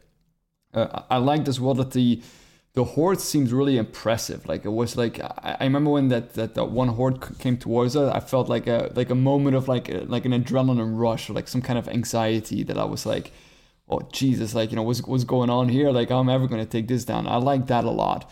What I didn't like was the arcadier aspect of it. Like it felt really like more like an arcade experience. Like you were hoovering up items, I remember, for crafting. Yeah, and exactly. You were just hoovering them up from afar. Yeah. Like Kirby, where it's like Kirby, sucking them up. And if I remember correctly, it also had like a bit of like a narrative experience, right? When we were going through there. So I did like that as well. And I think that, some more games need that. So I was happy that they continued that trend. It's a good point you mentioned the fast zombies, because not a lot of VR experiences have fast zombies and hordes. I'd actually love to see, because there was a game that I played ages ago. I cannot remember. It was an abandoned project where you would be boarding up houses and stuff. The zombies were the opposite. They were like incredibly slow, but there were masses of them. And similarly, corpses would stay around, and you actually had to like board up. Undead Development doors. I'm trying to remember the name of it now, but I still haven't seen like a really slow, pervasive zombie horde game. I think it's because, again, of the performance costs. Dude, play Onslaught. They have the biggest horde ever. It's a PNG that comes at you. Don't you dare. That game is bad. Don't you dare.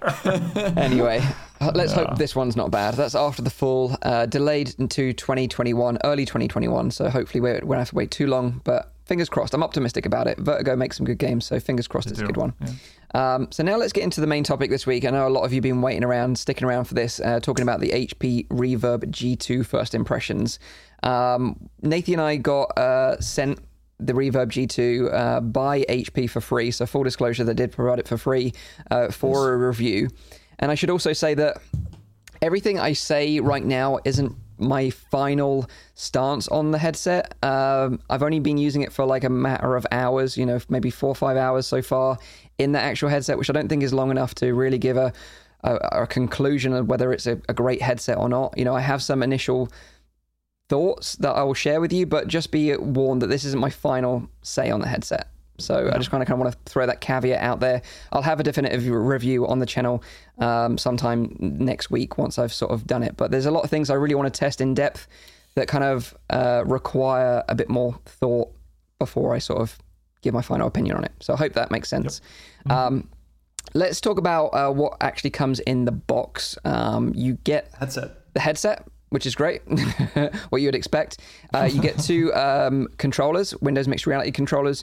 You get a long 5 meter or so cable, which is really good. It's got a little breakout box on it. So you've got on there a display port, USB-C, and a little socket that you have to plug in mains power into, a bit like the Valve Index in that sense. So if you don't have a USB-C port, there is an adapter which is included in the box. I've kind of wrapped it around this other adapter, but you can see it. I don't know if my camera will focus, but you can kind of see it there. Oh, there you go. It's a USB-C to USB-A adapter. And you've also got a DisplayPort to mini HDMI adapter as well that you can use for laptops. So you've got some options there, which is nice to be included in the box if you don't have a USB-C port. Let's talk about the setup process, because I think that should be addressed, because it's very, very easy to set up this headset. If you've got Windows 10 installed on your PC, Windows Mixed Reality is pre-installed on every Windows 10 PC, so it's pretty much as simple as plugging the headset in, it's detected instantly, there's an update that it downloads, and you're pretty much in the Microsoft CliffHouse environment straight away. Like, it's super quick, easy, and painless, and we've talked about it before on the show that accessibility in VR is really key for pushing it out there to the masses, because you don't want to be setting up sensors and drilling them on your wall. I know that for enthusiasts, they don't care. I personally don't care about doing that either, but for the mass market and for where VR needs to go, it needs to be easier, quicker, and simple to get set up in VR. And I think they've done a great job on that. What do you think of that, Nathie? Have I kind of summarized that in a nice way? Yeah, no, that's how it works. Of course, the CliffHouse has not much to offer. So if you want to play games, then you still have to go to Steam and download the actual mixed reality software there. So yes, I agree, it's easy to actually make it work, but playing games is a step ahead. So I thought that using the CliffHouse, they call it Mixed Reality Portal, it's not the most consumer-friendly place to arrive in if you're buying your first headset, at least.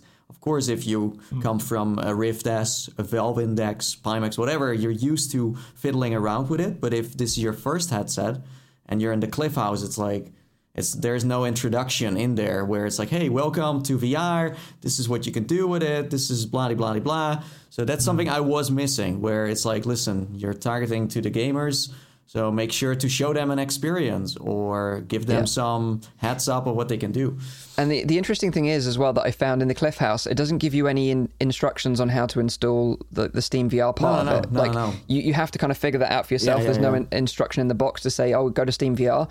So you need to go to Steam VR, install that in Steam, and then also download within Steam VR the Windows Mixed Reality Portal, which kind of links the two together, serves as a gateway between the two then. So I did because for me, the way I have been kind of testing it is, what if you're a new consumer, if you're a starter, is it easy enough to do it? So I was Googling that, what you said, how do I connect my headset? How do I play games on my HP Reverb G2?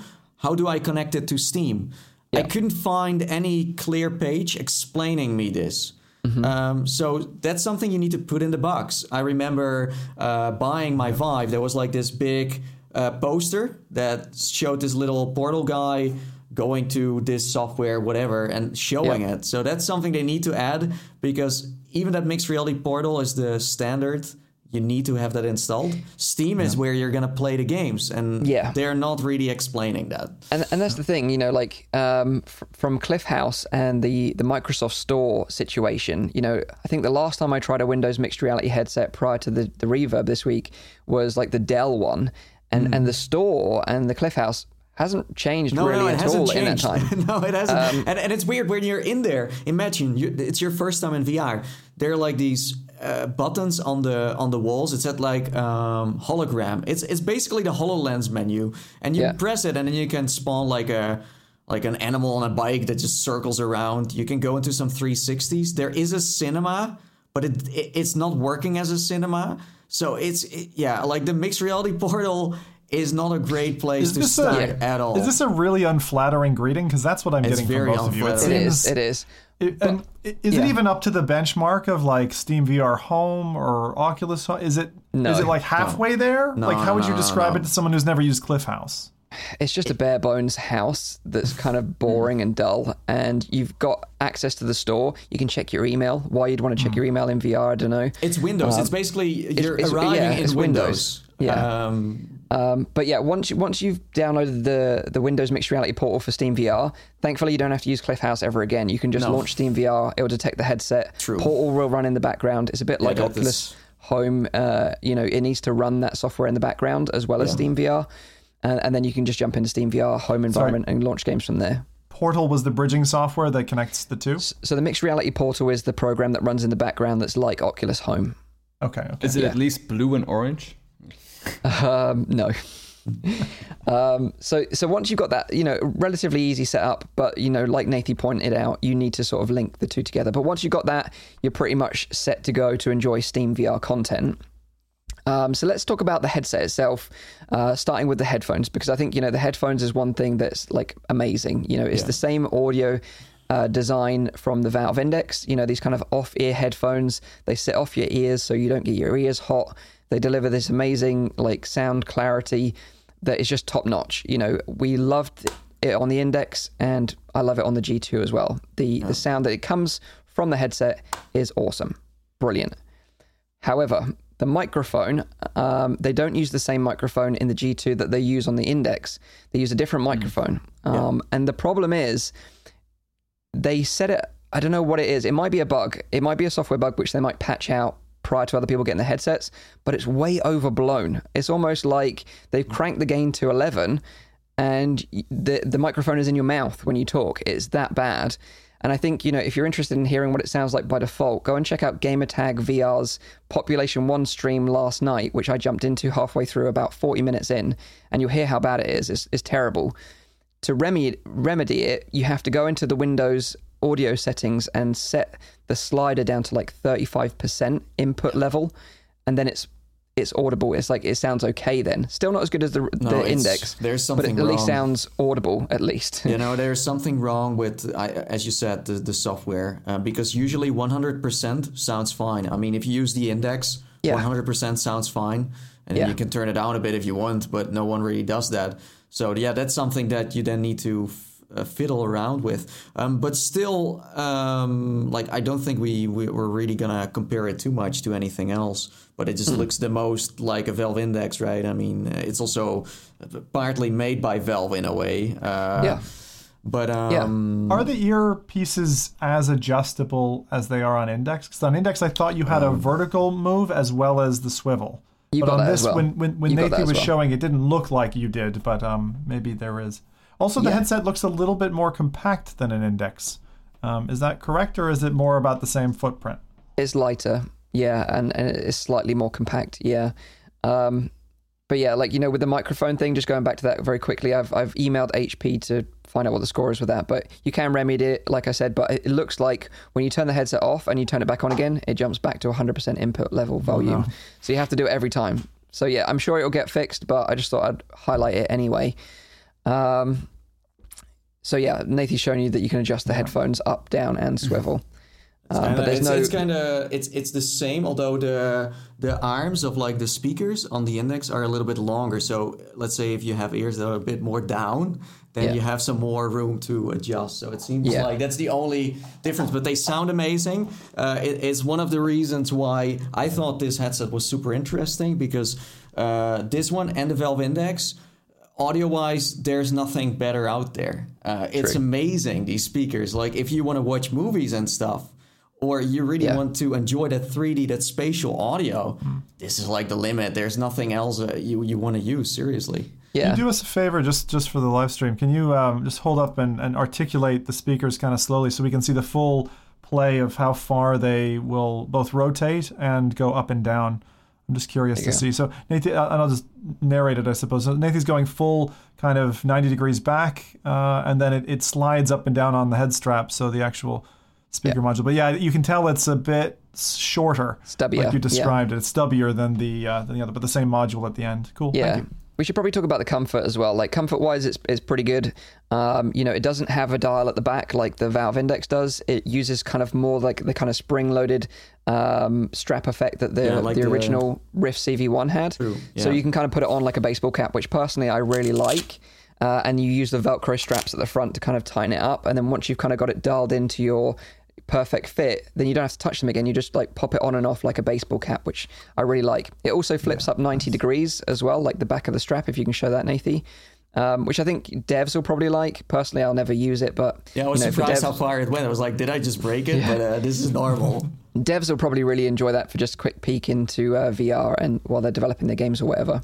So comfort-wise, it's on par with the Index because they use the same material. The facial interface is the same material, and the back material is the same material as well. So you just don't have the dial. So just bear that in mind. So one thing that I am missing, because I've been using the Index so much, is that you have no dial to bring the lenses closer or further away, and for me that's a huge thing. You don't have the eye relief, and we should maybe touch on what that causes, because field of view, that affects your field of view, because obviously with the Index you can dial the lenses so they're practically touching your eyeballs, which then gives you that 130 degree field of view almost. But with the Reverb G2, I would say that the field of view is very similar to the Rift S. It's almost it's not bad, but that's what it's like. And certainly using the Quest 2 more recently, I feel like the field of view is slightly greater in the Quest 2.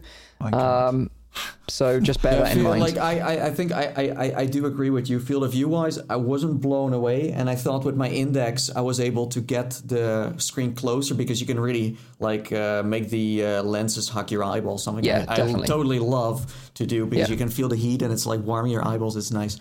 But with this one, I felt like I tried to bring it closer with the side straps, but there's just you kind of have a little bit of a window-like view, something that I don't have with my Index because, as I said, I have that dial. So that dial for me is a little bit of a deal breaker so far. How do you find the field of view compared to Quest 2 with the G2? I don't know. Because this will be different as well for everyone, depending on your IPD range and how close you crank that dial up at the back. Honestly, I don't have anything to say about that because I haven't really they're both the same. I haven't really been comparing them in that sense because I don't really I that's what I also said to people because people have been constantly like, so how do you compare it to this headset, that headset? I'm like, if we're starting to compare it to the Quest 2, it doesn't make a chance because we're talking price straight away. So, so 2 Quest 2s or 1 G2? Yeah, but just but I get it. If you say there's no real difference between the two, both headsets have like this kind of window-like view, but the moment you're playing an amazing game, you're immersed and you're not noticing it anymore. So that's very true. But people want to know. Of course, people want to know. Of course. So let's. What else do I want to talk about before I get onto the display? You can take off the covers. On the back you can strip that off, and also this is Creek. I'm also interested in. So the facial interface is held in by magnets, which is the same design as the Valve Index. However, it's not the same shape facial interface. If you've bought VR covers for the Valve Index, they won't fit on the G2. So the interface is a different size. So you won't be buying Valve Index spare covers. Yeah, so just bear that in mind. That's one thing I learned.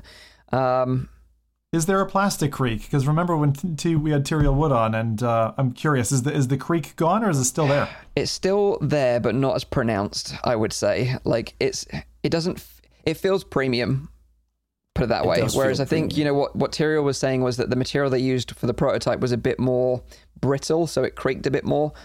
It does still creak, but I think every headset creaks if you start shaking it around like that. So I want to be fair to it. It feels like a premium product. It's not when you're playing with it. Yeah. When you're playing with it, it's not that you feel it. Exactly, right? Yeah.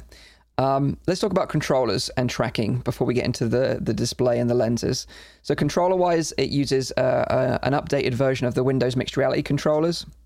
They have thumbsticks, which is super nice, and the button layout is like the Oculus Touch controllers. It doesn't feel as premium as a controller in your hand as the Oculus Touch controllers. They take 2 AA batteries, which are require 1.5 volts to track correctly. So this is what Tyrael was saying when he was on the show about using the Panasonic Eneloops, for example. You'd want a higher power rated rechargeable battery with any Windows Mixed Reality headset, because the lower power rating you use, it will cause tracking problems. So just bear in mind that each controller takes 2 AA batteries each. It comes with them pre-installed, but they're going to run through them fairly quickly. Is this any improvement over previous Windows Mixed Reality controllers that you've used, or it's rather on par with those? Oh no, stand out way better than any Windows Mixed Reality controller I've ever used before. It's just that the tracking technology is the same, so that hasn't evolved, and the battery consumption is the same, that hasn't evolved. The ergonomics and the way it feels is way better, but pairs to apples compared to what Oculus are offering with the Oculus Touch, it's not as good or as premium feeling, is my point. Especially with those new, I'm still going on the original batteries. I'm at 40% now on my Quest. I'm a month and a half in. It's ridiculous. And this is really proves a point here. The technology has really evolved on the Oculus side.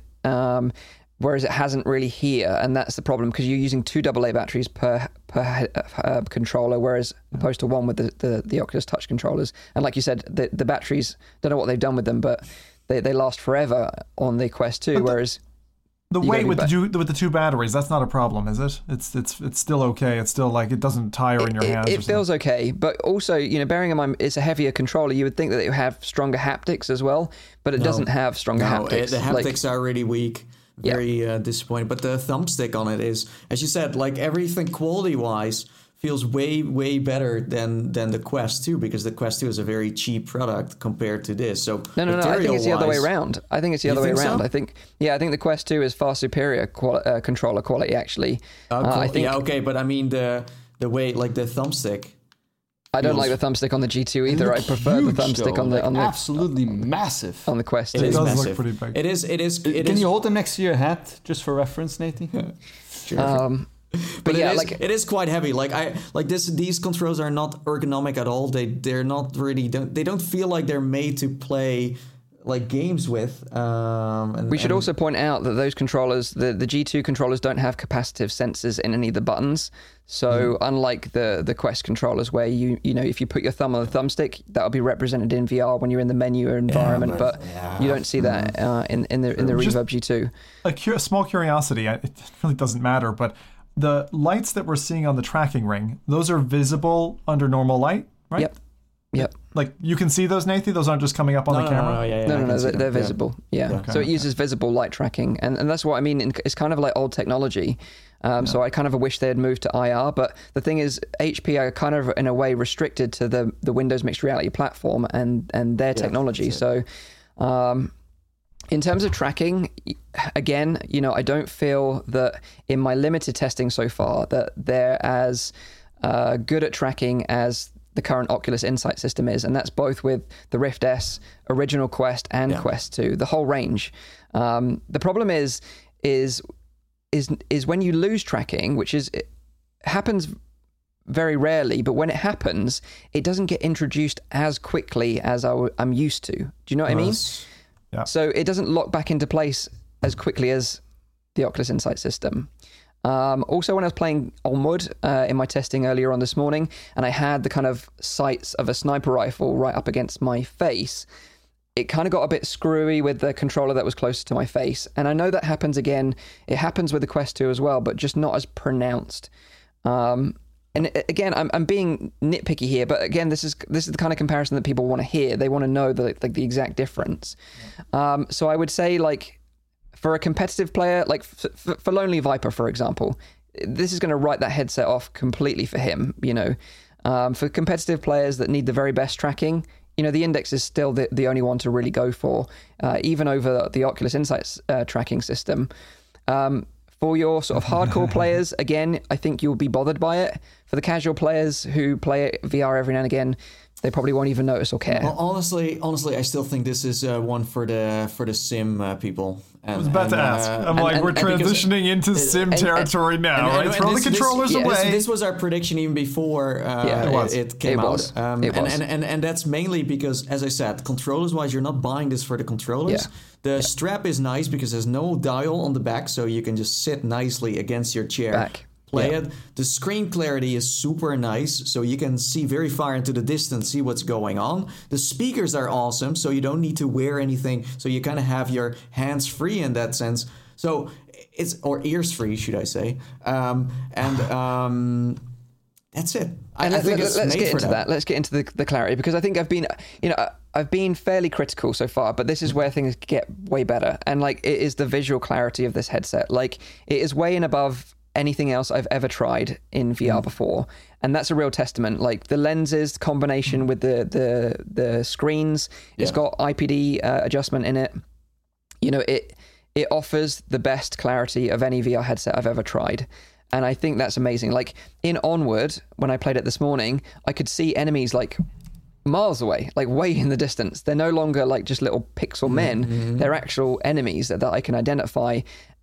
But then when I go to bring up my sniper rifle, then I got the issue with the controller. So you've got an advantage but a disadvantage in a way.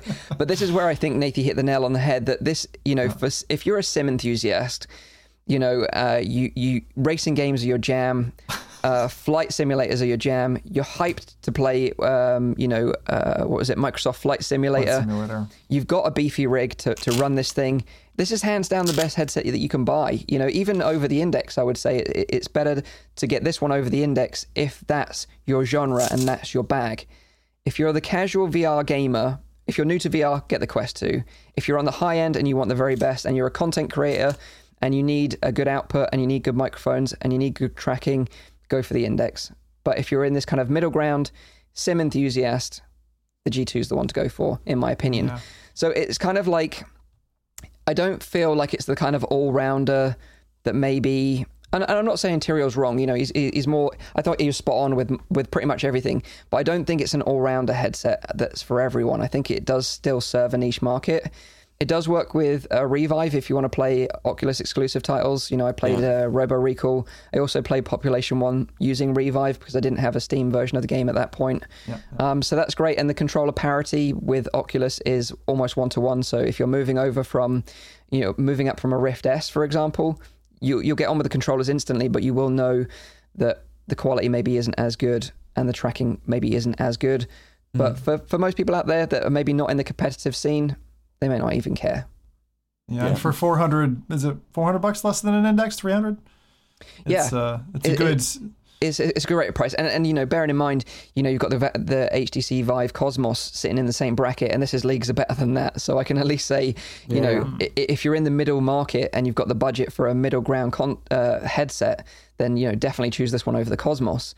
But it really depends on what you want out the headset, I would say, because, for watching movies, like Nathie said, this is going to be the one to go for. You want to watch something in big screen. Oh my crap, it's going to be amazing in this headset. It's like as you said, like it's for specific stuff, but it's not an all-round headset. I wouldn't say so. But it fits in that middle. It fits in that middle ground price category as well, right? It's not as expensive as the Index. It's not as... And again, as a starter, fine, go for it. Most people that I've seen being interested in this already own something, and they always want to have the best clarity. It's the enthusiast market that are mainly interested in this headset. I get that opinion, and I think it serves that market well, absolutely. And someone asked in the chat, like, clarity worth it for loss of field of view compared to the Index? It trumps the clarity and the visuals of the Index hands down. It's very, very clear. But it depends what you want. Do you want field of view or do you want clarity? You kind of have to choose. You can't have both, Question, and you probably haven't mentioned it because it's kind of an assumed victory, but screen door effect, any? Oh, it's disappeared. Like, you don't even notice it. It's like invisible. There's no screen door effect on this headset. It's incredible in that sense. And I think that's going to be its trump card. The visuals will always win with this headset, and for the price point, it's a great price. Yeah. It's just that you have to make some sacrifices or know going in that there are some trade-offs to this. There isn't a perfect headset on the market right now, put it that way. So what you're saying, so field of view versus clarity, and then we're talking about the sim racing kind of like spectrum or watching movies spectrum. Because again, if you want to play competitive, you're not going to play competitive with these controllers. It's not going to happen. Then you're going to use the Valve Index controllers, because the controls of Valve Index are far better than the ones that HP are selling right now. Not only because of the battery, but also the way you're holding them. They're more ergonomic. They make more sense. There's another very good question in chat, which would be very close to my heart with the Index. Index had some ring glare. Some people have talked about God rays. Does this headset exhibit either of those things? It uses Fresnel lenses, so you still got the rings in the lenses. It's not something that I've actively noticed, but I will keep that in mind for my full review. But like I said, at the beginning, this is kind of all just like off the cuff, like thoughts that I've got about this headset. I'm going to really do some in-depth tracking tests between this headset and the Quest 2 and the Index. Oh God. Just showing the limitations of the system. It does a good job. I don't want to say it's like bad. I think for most people, they probably wouldn't even notice a lot of these things. But for a hardcore VR player that's been playing VR for a long time. That's what it's for. That's why you're doing it, because that's the audience that wants to buy this. And that's why I'm like, it's a missed opportunity from HP to go for that mixed reality portal, to not make it more consumer friendly. Because if you advertise this the right way, this could be your first VR headset as a starter, but it's not getting advertised that way. And that's a shame, because I do think if you're like, oh, I want to, like, I saw Population 1 and I want to play some Beat Saber and stuff like that, it's fine, because you just don't know any better. But right now, like, I have barely seen anyone who's like, oh, I finally want to get into VR. Let me get the HP Reverb G2. And that's where, of course, Quest 2 is sucking up everyone. But with a little bit of marketing, with a little bit of bundles, like work together with developers to bundle games. It's on Steam, as far as I know, like this headset. Use that platform. Make it more visible. Buy some banners on the front page on a Saturday. It's just some marketing.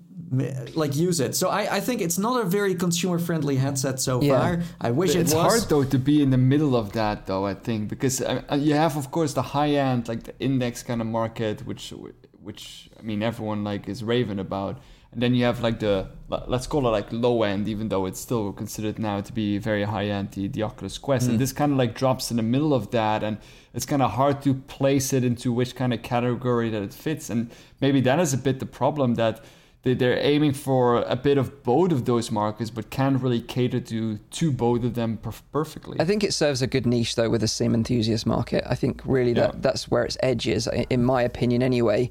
I also want to sort of address something that I've heard people talk about, and they're like, oh, yeah, I'm going to buy a Reverb G2 and then use the Valve Index controllers with it. Like if you're spending that much money to do that, you're insane. Like, you're insane, because the setup process to get that up and running is going to be such a pain in the ass that I wouldn't recommend doing it. It is possible. It is possible. You could have also bought a Rift S and used the Valve. You can use every control with every system if you really want to. But I wouldn't do it. I wouldn't do it. Here's a question. Valve Index controller standalone Oculus.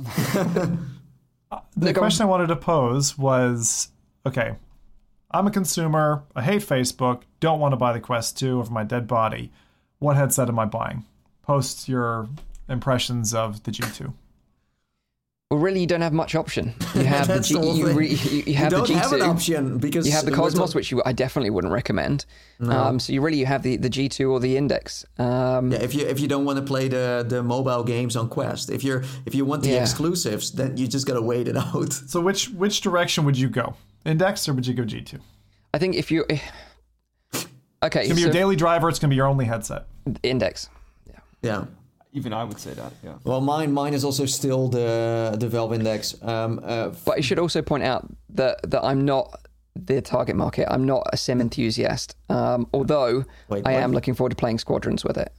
I just want to see the G2 with a racing sim. I definitely want to see it. I'll tell you what I'll do. Once I've done with my review, I'll box it up and I'll send it up to you if you want to check it out. You're more than welcome to, because I'd be interested to get your opinion on it as well, from purely a sim enthusiast point of view. Then you're welcome to try it out. For me, the reasons why the Valve Index is still daily driver is the controllers, first of all.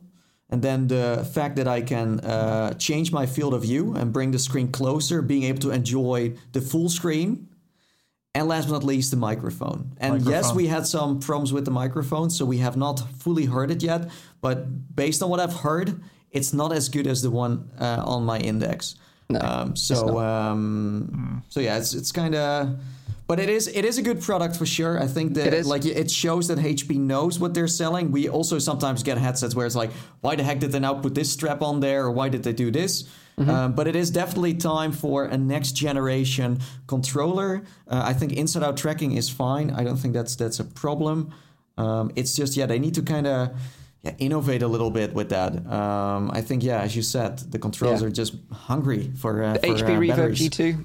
King of clarity. That's King of clarity. That's a good one. Also, we have a couple more people in the chat dropping their addresses there, so Zim can send it over there afterwards. And we had Johnny Wells saying, "Just sell it, Zim." Yeah. Can I also say that I think this headset has been unboxing wise.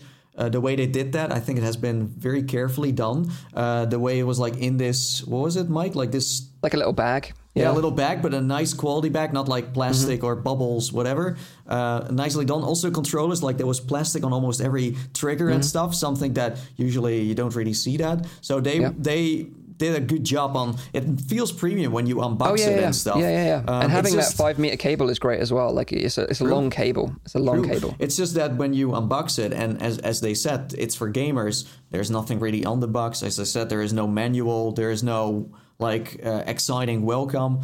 Yeah. They should just make some software. Just make some nice software when you dive in. Come on. I think, really with the Windows mixed reality platform, that was what it missed for all these years, is that some killer Microsoft exclusive VR game, Halo Recruit, that not Halo Recruit, that would leverage the system. Like where's a Forza, where's a Gears of War, where's a Halo in VR? That would really convert people to the Windows mixed reality platform. And although I see the passion and enthusiasm from HP, I don't see that from Microsoft in their platform.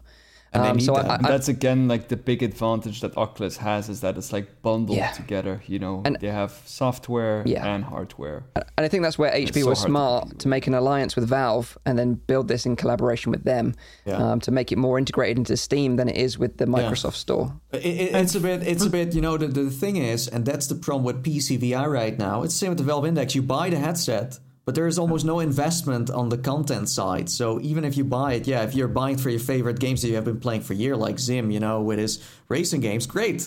But if you want something where it's like PC VR doesn't have much games right now.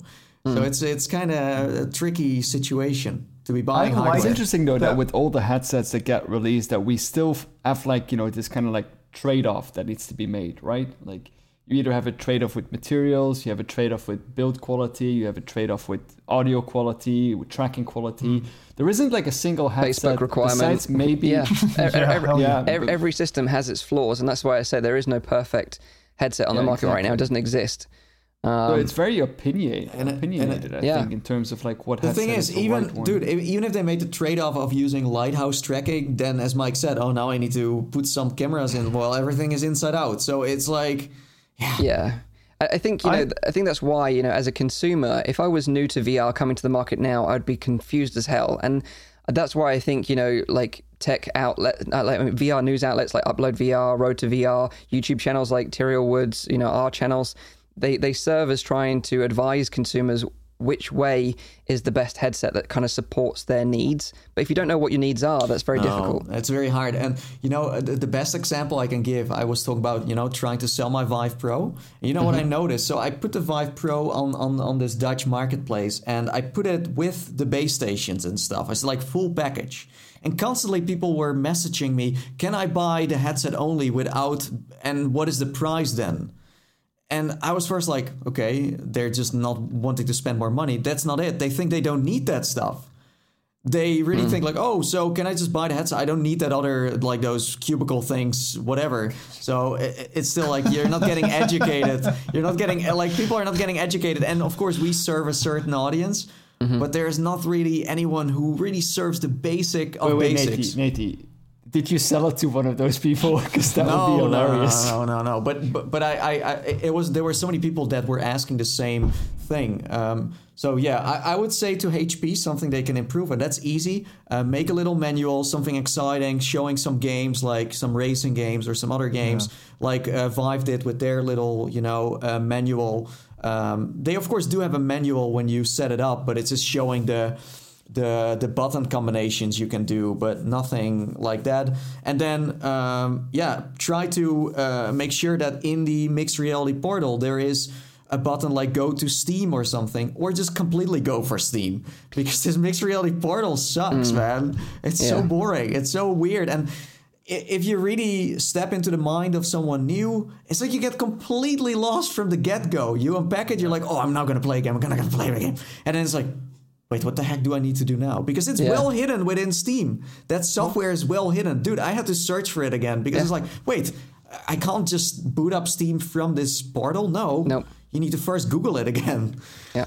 So just one thing I wanted to say was I find it interesting and admirable that HP have come back again. Obviously, we had Samsung and a few other players, Dell, etc., play into kind of Windows Mixed Reality before, right? And we haven't seen them come back with another revision. This is very good to see. HP is, for those who don't know HP, I mean, they're a brand that's been around, 30 plus years. They're quite old in computing. And I'm glad that at least this isn't a dumpster fire of a headset, that they've come out with a premium product. Definitely with not. A great screen that serves a niche well. Yep. Like, I feel like it's, if you were to compare it to something like, we love talking about like the Pimax and what it first had visions on and then kind of missed the mark. This feels like something that had a vision, a strategy, and has hit the mark for that niche. Yep. And that's great. So if it's as impressive as I think it probably will be behind the wheel for driving or simmers flying, for instance, and provided you've got the rig, it sounds like quite a good option, especially for those who are anti-Facebook. The best option for the sim enthusiast, without doubt. Hold on. So just use some adjectives for me, Mike. I want to have some verbal ASMR from you here. Describe the clarity, please. Like, how good does this thing look? Like, it's like you just moan in a microphone. The thing is, I don't want to overhype it. I don't want to overhype it. It's and like it's like 4K porn. It's like porn in 4K. It's just that you can see more. Like when I was playing Half-Life Alyx with it, for example, you tend to stop and take in the environments more because you can suck in all that extra detail. Do you know what I mean? Everything just feels more alive, in that sense, and I like that. I really like that about it, and that's why I think it is, in my opinion, the king of clarity, and that's probably what I'll call it now in my review. It's a great headset for what it does. It has some downfalls, it has some trade-offs, but I think, if you're a sim enthusiast, this is the one for you. Yeah. And I should also mention, some people are asking about refresh rate. It's locked at 90 hertz. Yeah. Oh. So that is Anson impression of the HP Reverb G2. Well, interesting. Yeah. I don't know why, but after I saw some videos of this on YouTube, and we also had Tyrael on, I was not that they overhyped it at all, but it did feel more amazing than when I finally got it. As I said, clarity-wise, totally worth the hype, but the rest, I don't know, it's hard to make up for other things that you have. But as I said, marketing-wise, they could do something there, and then they can get a new audience. As you guys said, for sim racing, it's awesome, but I still think that if someone wants to play some Beat Saber, I think they're going to be fine. Some fun. Plays Beat Saber fine. It's just they have a Twitter account. Use it. Yeah. Run some competitions. Do a Population 1 competition where it's sponsored by HP, and throw some money in there. There's so many. Just hire me, okay? Yeah, sure. I'll do it. Sure. But whatever. No. So there you go. So now let's pass it over to Zim, because we've got some releases to talk about next week. Some interesting games coming up to excite you, whet your appetite. No, you don't think so, Zim? No. I think it's a pile of mediocrity, honestly, for the games that are coming. So, well, there's my Mike, that's nice. So Thank you for watching. The new headset, and you're gonna play these games. I'll tell you what's coming, and then we're gonna do something a little different. So, and I like doing this. This is good fun. So these guys know we're gonna do Trailer Quiz 5. Fifth one we've done in a row. Oh, really? Is that what we're doing? Okay. Let me get in position. Jeez. Get yourselves ready. Rowdy's going to be first up for that. But first, grand total of 5 mediocre mentions from Zim. So okay, we have 4 games coming out, have come out on the 5th of November. These are Thief Simulator VR, which Zim thinks is, although hilarious, very poorly constructed. Go ahead and play that if you like. House Flipper VR. If you want to renovate a house, why are you in a VR headset? I don't know. You've got Grapple Tournament, which looks a little bit like they tried to steal from Hyperdash and add a grapple mechanic. And then you've got VTime XR, which is a pretty decent VR social app, but pretty late to the punch, if you ask me. It's now coming on Quest. So those 4 are there. I thot you said Grab Her Tournament. I was like, going on there? Grapple. Like the grappling hook from Quake back in Quake World days. That's really aging me, I know. And then there's a delay, a substantial delay to Warhammer 40k Battle Sister, which is due out. That's been pushed back to December. I've played that one as well. Played it for a good time on stream on the demo. which looks like a kind of a I don't know how would I describe it. PlayStation 1. It does kind of feel like a PSVR title. It's a shooter in trenches, and I was really unimpressed. The whole thing, like when I just looked at all of these releases and I just said, okay, there's nothing coming out on PlayStation that's exciting. There's nothing coming that's exciting on the other platforms. I can't, in my right mind, cover these titles this week. So one thing that we do like doing on occasion is doing a trailer quiz, which for those of you who are new to this, because we've not done it for a couple of months, is essentially I run a historic trailer. One of the F-Reality crew will narrate and see if they can figure it out. These ones aren't particularly difficult, but there's one at the end, a bonus round. So you have to see if you're the first one to name that, if you guys manage to get your ones. Now you got to get the full game name. I'm not taking partial game names here, so that's maybe a hint in and of itself. Rowdy, you're first up, and we're about to do some trailer quiz. So let me get things warmed up here, and then and we're ready to go. So now you've got me thinking about G2 because I just did my racing weekend there, Mike, and yeah, you can try it, dude. I'll send it over. You can try it, and then you can let us know what you think. Oh, I'm easily saying yes to that because I'm very keen on it. It's one of those things that I don't need a purchase, but my wife did just ask me, hey, what do you want for Christmas? So maybe. So here we go. First one's up. Rowdy, you're going to get to narrate this. Good luck. Go for it. And here we go. Let's see. He doesn't get this. He's off the show. Oh, this is easy. This is Contractors. Yeah. It is Contractors, you're right. And tell us a little bit about Contractors in your background while it's running for a minute. We're in a subway station here, and I'll just tell about my experience with Contractors. Yeah.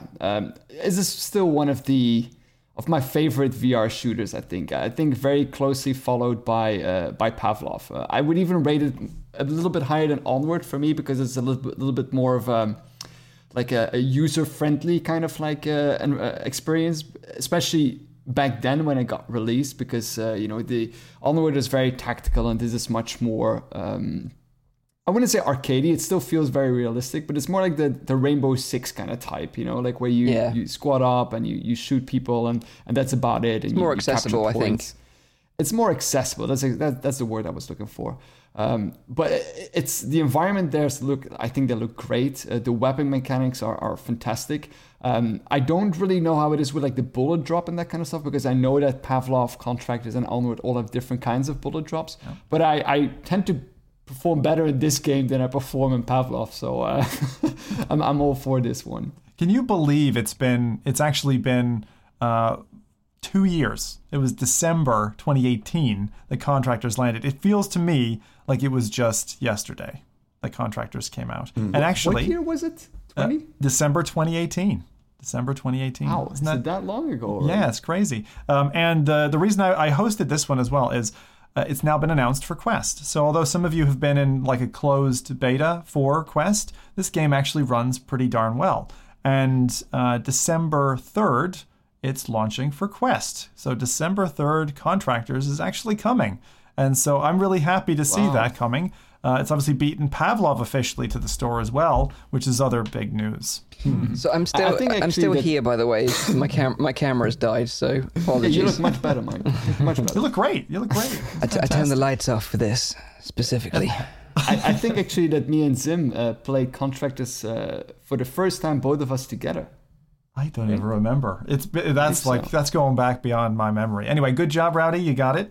All right, we're gonna move to Mike next. Unless Mike, you want me to put Nathy first. Everybody, hit that like button. Otherwise, the lights aren't going back on again. Going dark. This has never happened to us before live. I love it. Do you have a spare battery or something, or what's your? Or are we just gonna run with you dark for the rest of the show? I could grab a spare battery, but go on. Let me run the trailer first. Okay, so we'll run the trailer. Here we go. If Mike doesn't get this in 5 seconds, I'll be surprised. All right, Mike, over to you. Oh, this is Daedalus. There you go. So tell us a little bit about Daedalus and your experience with it then. It was a really great game on the Oculus Go. It was one of those games from Vertical Robot, the same team that brought you Red Matter, which is one of our favorites. You kind of in this cage, which you kind of bounce and accelerate into the sky to different platforms. It's like a platformer in VR where you collect little orbs. It's very, very unique. There's not really anything else like it. But yeah, it was a really fun game for the Go. I really recommended it. But obviously now it's kind of a bit outdated for modern VR headsets. And indeed it is. And I'm glad you mentioned that. The reason, again, each one of these has kind of a tie back. I wanted to mention it because of Vertical Robot and their fantastic update, obviously, to Red Matter for Quest 2. How sharp those visuals look, how incredible that thing is. But if anyone out there happens to have just picked up a Go, while it's still alive for however much more time it's got, Daedalus is one of the better titles actually on Go. It was very applauded by John Carmack back in the day. Okay, Nathan, you ready for your challenge in trailer quiz, my friend? No. But go ahead, sure. All right, Nathan, this one's over to you. So, again, I think you'll get this pretty quick. Easily. Yeah, easily. I forgot the name for some reason, but it's a beautiful third-person game. That's what I do know. And there's a new one coming too, but it's not VR. And I think it's like you have you're taking your husband with you and he's in a bag and you're taking him to like another world or something. It's a bit like you're entering hell. It's very creepy too. It's beautiful though. And the VR support. The name, Nathan. Yeah, I don't know the name anymore. I forgot That's the name. so funny. You got half of it, actually. You said it. Bagman, Man in Bag game. Oh, God. What, Batman? Bagman 2? No, I don't know. Like, I forgot the name, man. I don't know why. Unfortunately, this one makes me super sad that we're not going to see the sequel in VR. Yeah, this is true. Hellblade, Hellblade. Senua's Sacrifice, which has actually great VR support. If you're thinking about like mental health, and many of us are in 2020, I think it's one of the best titles. If you're fighting demons actively yourself, you know someone who has. It does an incredible job of making you really feel Senua's pain as she's going through this saga. Yeah. It's a pretty long game as well. You get a good, I can't remember now, maybe between 8 and 14 hours. I can't remember exactly how long it took me to beat it. But the game is fantastic visually, audibly as well. Some of the best audio in a VR-enabled title. And some of those scenes and the kind of cinematic effects that you have, just bloody fantastic. As Nathan alluded, there's a second one, Hellblade 2, which unfortunately has been... the studio behind this is Ninja Theory. They've been bought up, and unfortunately now they're developing, I think, exclusively for Microsoft. So this is going to be the first launch title for G2. Hey, honestly, if they pulled that off and they did a VR-only, G2 one, I'd be buying a headset in a heartbeat. Hellblade Recruit. This is good. Now we come to the real challenge, my friends. Okay. So this is the one that's less. I thought you'd all get your titles, and you did. So well done. So that's 1 point each. Who's going to be able to clock this one? First one to call it is going to take it. Now I'm not going to give you any hints to this one. 21st of November 2018 is when this trailer landed. So let's see if any of you catch this one. I'll narrate it as we go, just so people get so that we're showing off a kind of an underwater sequence that then pans past a space station. Can I guess? Yeah? Siren? Bingo. Yes. Yeah. That's ping. I was just about to say that. That's just bad ping from my end. Bad ping. Like God, are you really doing Mike this, is in Jim? the UK. Like, come on, Jim, please. Why? Why are you doing this? Why are you highlighting this one? Fucking Siren, man. Because if you're not careful in VR, we could end up with more titles like Siren. Siren was maybe one of the worst attempts at a horror game that I'd played. I played it on a show floor a little bit, then I played it on a stream, and I think you each have had a touch with it as well. So it had a couple of different episodes. You haven't? Okay. Good, don't touch it. It has the weirdest sequence. Like, you start off in this lab that feels somewhat like Alien Isolation, and then you're fighting these weird screeching mermaids. How would you? They're like mermaids, right? They're like terror mermaids. Mermaids with legs. Space station. If you want something in this effect, in this arena that is actually a really solid game, I would go for Dead Effect 2, which has multiplayer after a certain level. Yeah, you're right. It's got a similar vibe, but it actually works. And it has a multiplayer that Mike and I never played. It has a what? A multiplayer. It has a multiplayer. Oh, it has multiplayer. But you have to play it till a certain point. It looks a little bit like the Persistence. It looks a little bit like that as well. Again, if you're looking for a great, that's a great mention, Rowdy. The Persistence, which I got onto because of Gamertag VR. He was really hyping that one up, and I went and played it. And actually, it's a fantastic game. So who made this game again? Who made Siren? Hammerhead. So if you remember Hammerhead, and this is the part of the story you asked me again. Hammerhead is the ones who also made Abe, or not? Yeah, I believe so. Yeah. Abe, yeah.